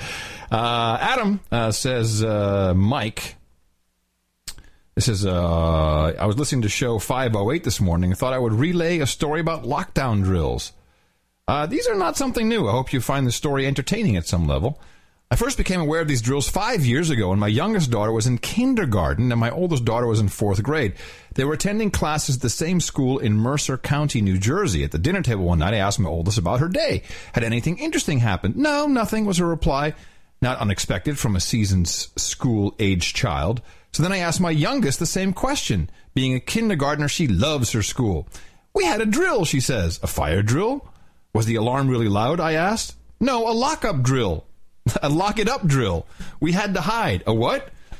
The teacher told us to hide and shut the door and close the windows. We had to be very quiet. Then my older daughter interrupted, yelling, "You're not supposed to tell them about that. That's a secret." What do you mean it's a secret, I asked.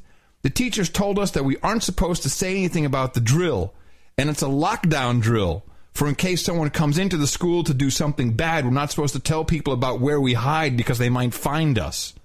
Can you believe this crap, John? These are great letters. This is slave training. Well,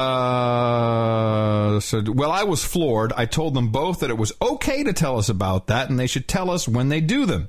There's no reason for it to be a secret. I contacted the school the next day, spoke to the principal. I was told it was something the school district had instituted. The children should not be told not to talk about it. That would be corrected. So these drills are nothing right. new. These drills are nothing new. Can you believe that? Wow.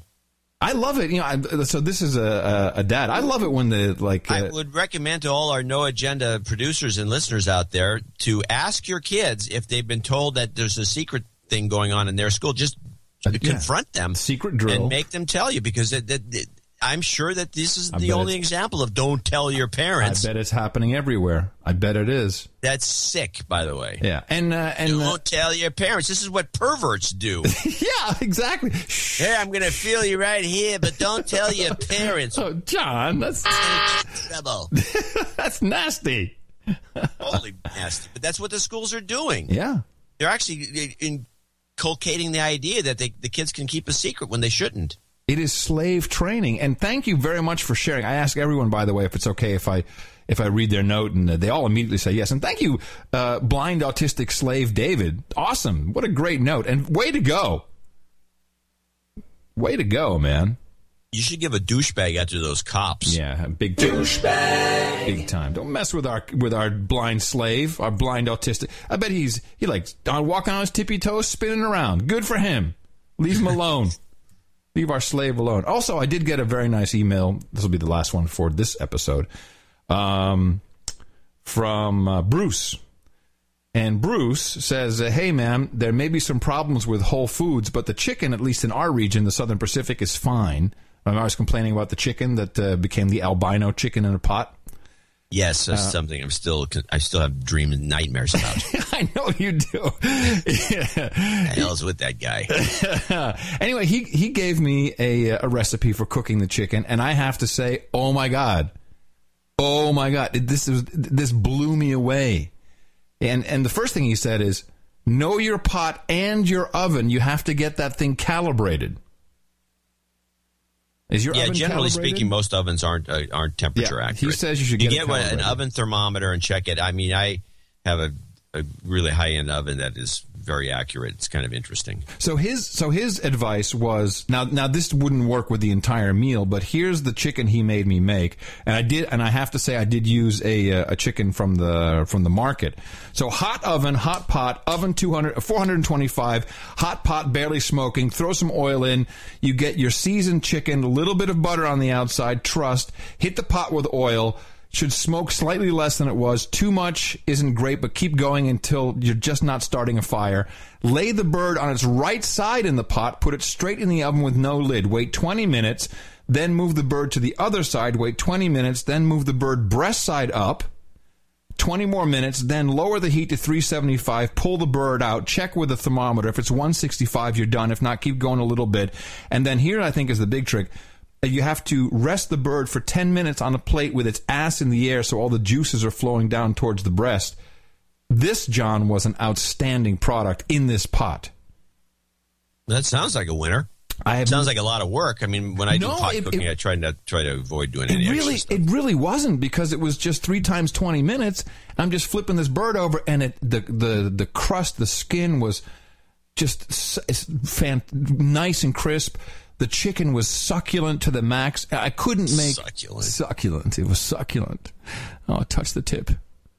So, be careful with that pot of yours, though, because at 500 degrees, it will the enamel comes off. No, it was 475. Yeah, well, it's... He said 425. I'm sorry. 425, you got a lot of leeway. That's not what the enamel, and then what happens? Enamel, that's an enamel. It's just not good? Like a piece of it'll pop and go flying. I mean, it's just oh, really? Oh, we don't want that. Adam's gonna read his email. Adam's gonna read his email. Adam's gonna read his email. On the No Agenda Show. I got to cut that down. We need a closer that's just the ending of that. Someone did send me one other thing that I love. So we have things. If someone showed this on television news, people, I mean, even if you heard these stories, and I agree, John, we need, ask your kids if there was some secret drill and you had to not tell your parents. We want to know about it. If there's anything that you make sure those kids tell you, if there's anytime, you should drum into their heads anytime anyone tells them not to tell their parents. Immediately tell your parents. Yeah. So this is a note from one of our producers who I shall not name, and it is a checklist, a bomb threat checklist for school. But here's the crazy thing. It says Department of the Treasury, Bureau of Alcohol, Tobacco, and Firearms bomb threat checklist. Is the Bureau of Alcohol, Tobacco, and Firearms, is that part of the Department of the Treasury? Yeah. I didn't know that. Oh yeah, that's where the revenuers are part of the Treasury, guns. It's all regulated for tax purposes or something. Okay, so you're calling in a bomb threat, and I'm going to run through the checklist with you. Okay. Wait. Hello? Wait. You're calling it in. So I'm calling it in. I'm waiting for you. There we go. Hello? Hello? Yeah. I think I got a bomb here. I got a bomb. It's a suspicious thing, and I think it's a bomb. I don't know what to do. When is the bomb going to explode? I have no idea. It's in a box. Where is the bomb right now? It's over by the park bench. It's on a park bench near a trash can, right here in the park. What does now? You're supposed to be threatening. You're not see something, say something. I thought I was the No, you're threatening. You're threatening. Hold on. Let's try it again. I got the wrong character. Yeah. Okay. Hello. Yeah, he planted a bomb. When is the bomb going to explode? The bombs, I'm not telling you, but it's at the stadium, and it's going to go off during the big game. What? Let me ask the questions. You can't be telling me this now. What does the bomb look like? That's what I would do if I was doing this. I have a checklist. What does the bomb look like? I'm not telling you. What will cause the bomb to explode? It's got a timer. Did you place the bomb? Why should I be telling you this? Why? What? Why? That's question number 7. Why what? 6 is did you place the bomb? And 7 is I why. Told you that the bomb is there. I'm not talking to you. I just gave you the threat. What more do I have to do? And 8 is what is address?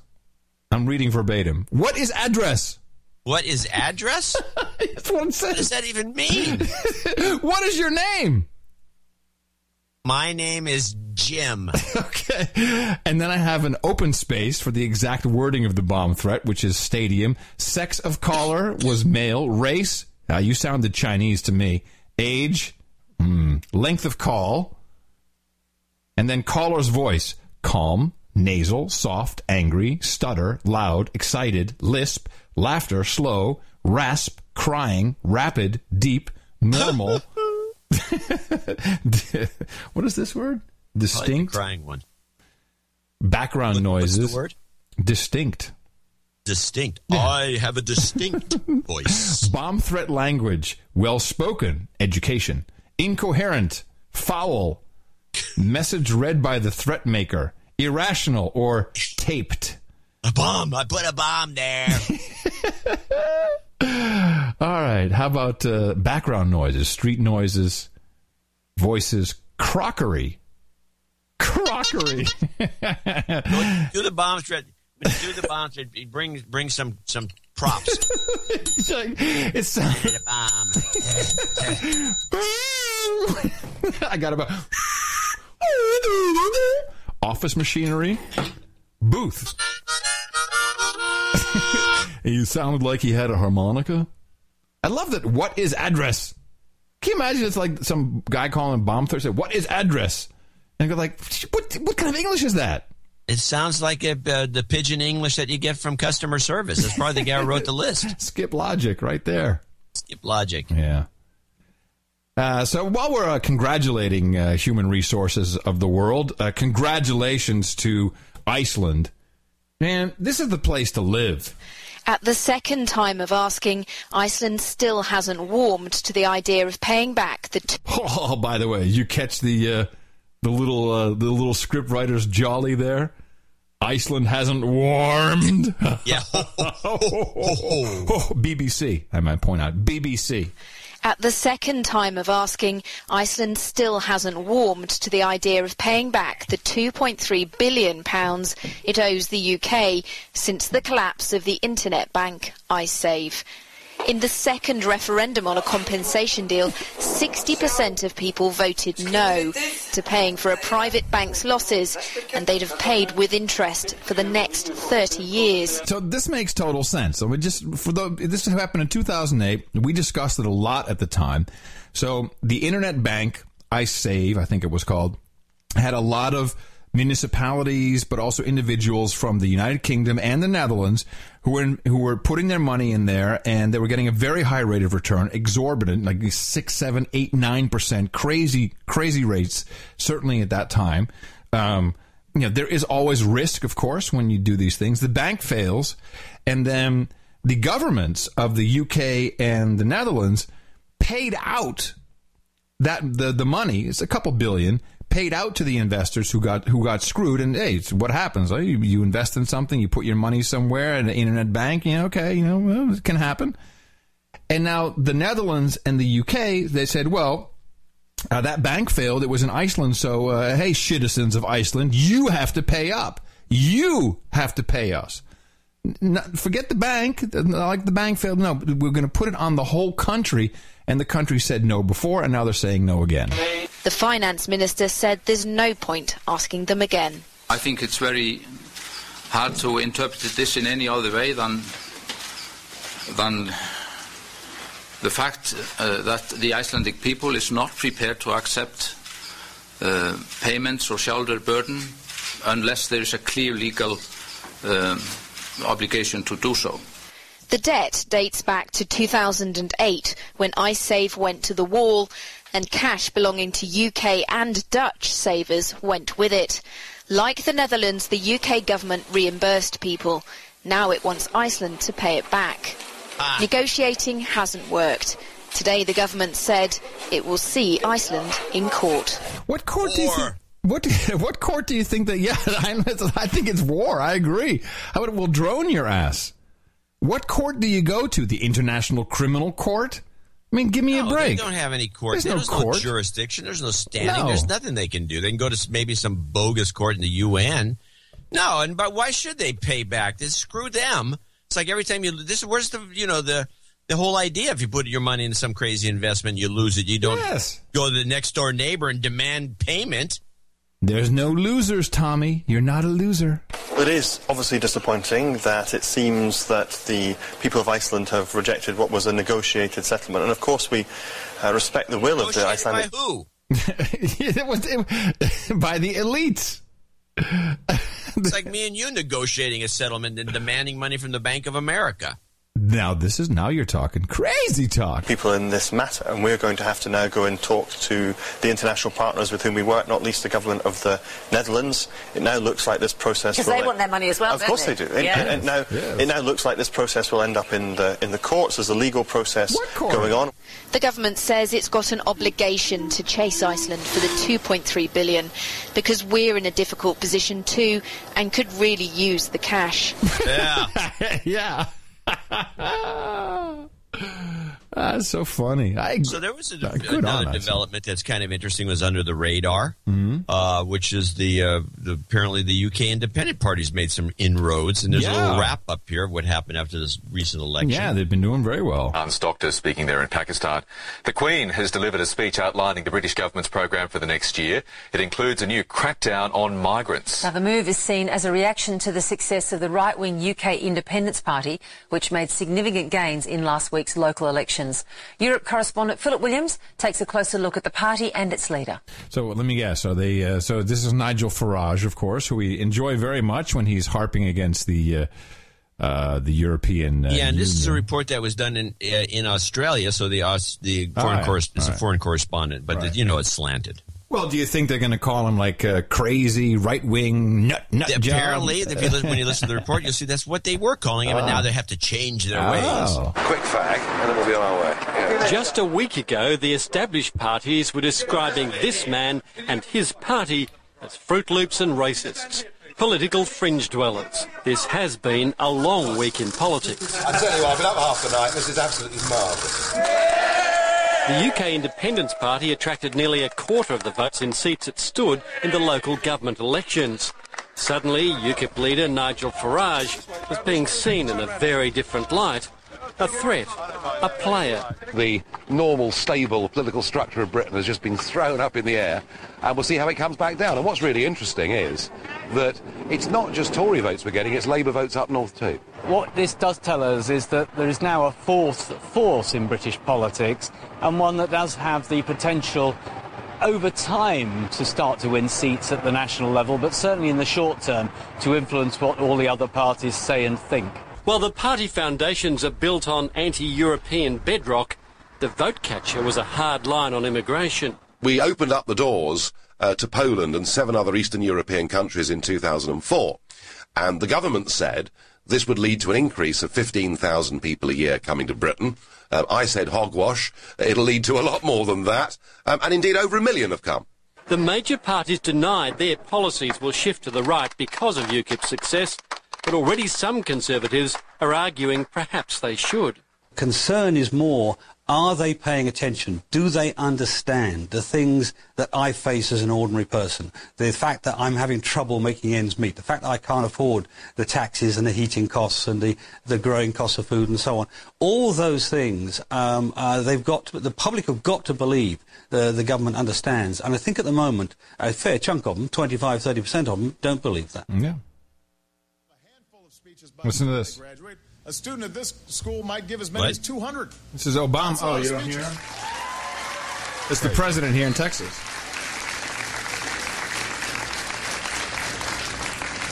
I can relate. And I just had a chance to see some of the incredible work that some of the young people here are doing. Like printing our plastic guns? Mathematical equations to build musical instruments. Tests on... All right, whatever. Dismantle that. I have to actually unplug it. Yeah, the plastic gun story we have to get to probably in the next show. Well, we will have to. We do have to get to that. Well, actually, maybe there is a little clip I wanted to, because this is, how we always talked about the war on, there was going to be the war on ammo before we got to the war on crazy. Yes, we talked about the war on ammo and the war on crazy and the war on women. Right. So that's where it's going. But first, let's listen to the Today Show. Matt Lauer with his panel of professionals, which I think it's like morons. There's three. I recognize them vaguely. They're celebrities, but now they're professionals. But it's basically three morons sitting on stools as this conversation comes up about the printed gun. Today's professionals are going to weigh in on what could be a game changer in the gun debate, a plastic pistol undetectable by most security systems that almost anyone can make at home using some modern technology. Now apparently someone has perfected making a gun, a plastic gun that cannot be detected by most security systems with one of these 3D printers. A 25-year-old law school student named Cody Wilson says he may release the details of how to do this soon. What do we do about it? All right, let's go to our professionals. Moron number one.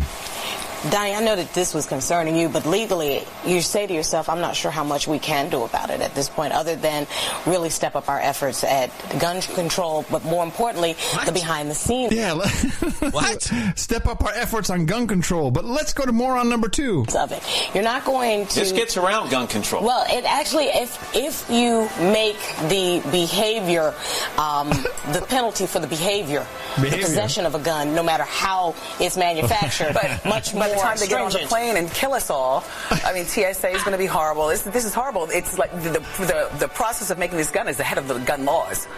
Oh, well, the gun laws are so much behind every part of society. Oh, I love it.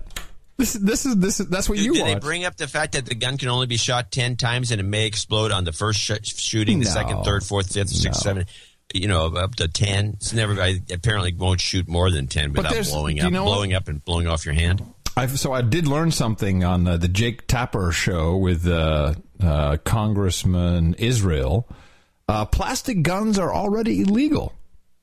I did not know that. Well, I don't want to necessarily ban the guns. I don't want to make it easier for criminals and terrorists to bring plastic guns through metal detectors onto airplanes. Jake, I just came from New York, stood in line at LaGuardia Airport in front of a metal detector. Metal detector is a good idea. You don't want bad guys bringing guns. But as we just saw from that video, the metal detectors may be obsolete technologies now that you can actually make a plastic gun and bring it on a plane. So what's your solution? My solution is to simply extend something that has been on the books for 10 years, the Undetectable Firearms Act, that says that you cannot manufacture and transport weapons that cannot be picked up by metal detectors. It was common sense in 2003 when George Bush signed the law. It is now urgent sense now that the 3D printers are actually manufacturing these plastic weapons, and now that the law is expiring at the end of this year.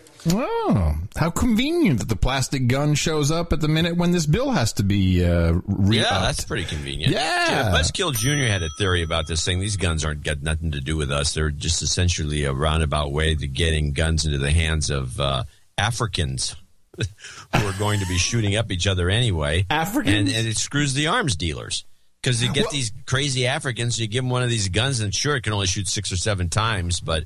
I'm in total agreement. The reason why this is an issue is not because of citizens.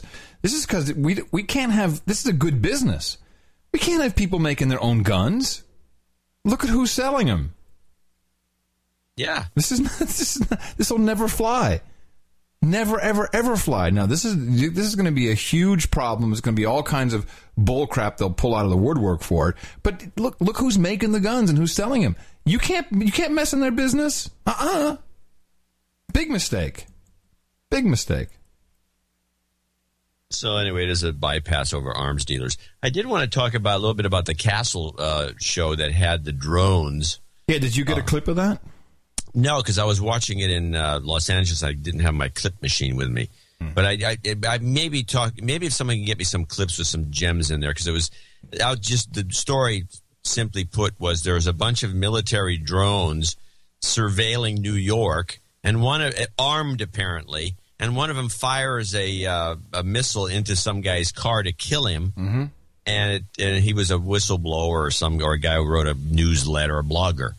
And they tried to track it back to the Army, and everyone denied it. And it turned out to be a hacker that developed some code that could break into all the drones. And then the guy's son actually was the final culprit. And spoiler! Now I don't have to watch the episode. Thanks. You don't have to watch it anyway. But it's just but it was what it was to me was a propaganda episode, making it okay to have these military drones surveilling the city of New York. I have 2 clips here. I have a clip where the guy admits to writing the software, and I have Castle Drone, Someone Has to Stop It. This is the autonomous stuff. Are those any good, or do you need something else? The autonomous one's good. You might as well play that. Okay, let me see. I have this is one of our producers sent this to me. I haven't had time to watch it because I got no time to watch these stupid shows. But I'm glad you did. I was in a hotel in Los Angeles, lonely. Spectravision, my friend. Spectravision. That's when you're supposed to be watching porn. What are you doing watching Castle when you're by yourself? Mr. Warburg, let's talk about Dale Tanner. You want to know if I killed him? The answer is yes, I did. Would you like to tell me why? It began 2 years ago with this. I don't understand what a car driving through the desert has to do with Dale Tanner. Intelligence reports said there were 3 high-ranking Afghan militants in this car. It was the right make and model, speed, so the drone pilot was given the green light to strike. But then he saw those red dots on the trunk, and he had a feeling, so he aborted the mission. There were no militants in that car. The red dots were roses, because the young couple driving down that desert road had just gotten married. That's when I knew I could no longer be a part of the drone program. I don't understand why the pilot didn't fire. Because the next generation of drones won't have pilots. Yay. The new AI software will give drones decision-making capability. They'll assess the data and take lethal action all on their own. Well, they will be. Rise of the machines. Those new drones will turn that car to ash without hesitation. That's why, when lives are at stake, we need a man who sees roses. It gets worse from there. Oh, yeah. No, the whole thing is terrible. Indeed, you shouldn't watch it. And, of course, I was watching it instead of watching porn because I'm working on the show at all times. Oh, come on. You can take a 30-second break. It's usually about 15 seconds. It doesn't seem like it's worth it. Wow. 2 old guys. Hey, where's the lotion?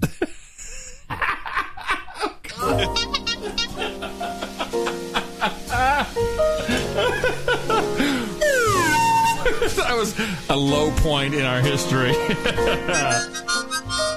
All right. Hey, you know what? We're screwed, and we might as well enjoy ourselves while we're laughing at everything. Indeed. All right. Well, we will have a lot of Agenda 21 stuff to talk about on Sunday. I've got some real gems that we just didn't get to today, along with some more bankster news, and I'm sure there will be something that pops up on C-SPAN that'll be marginally interesting that we can dissect for you once again. And the only way we do it is by not being influenced or hijacked or bought and paid for by commercial interests. It's your show, you're the producer, and you support us doing that. Dvorak.org/NA or donate.curry.com. Coming to you from the capital of the Drone Star State, feeling pretty safe today with the president in town. In the morning, I'm Adam Curry. Yes, you're in lockdown. Not so here in northern Silicon Valley, but I'm still John C. Dvorak. We will talk to you again on Sunday right here on the best podcast in the universe, No Agenda.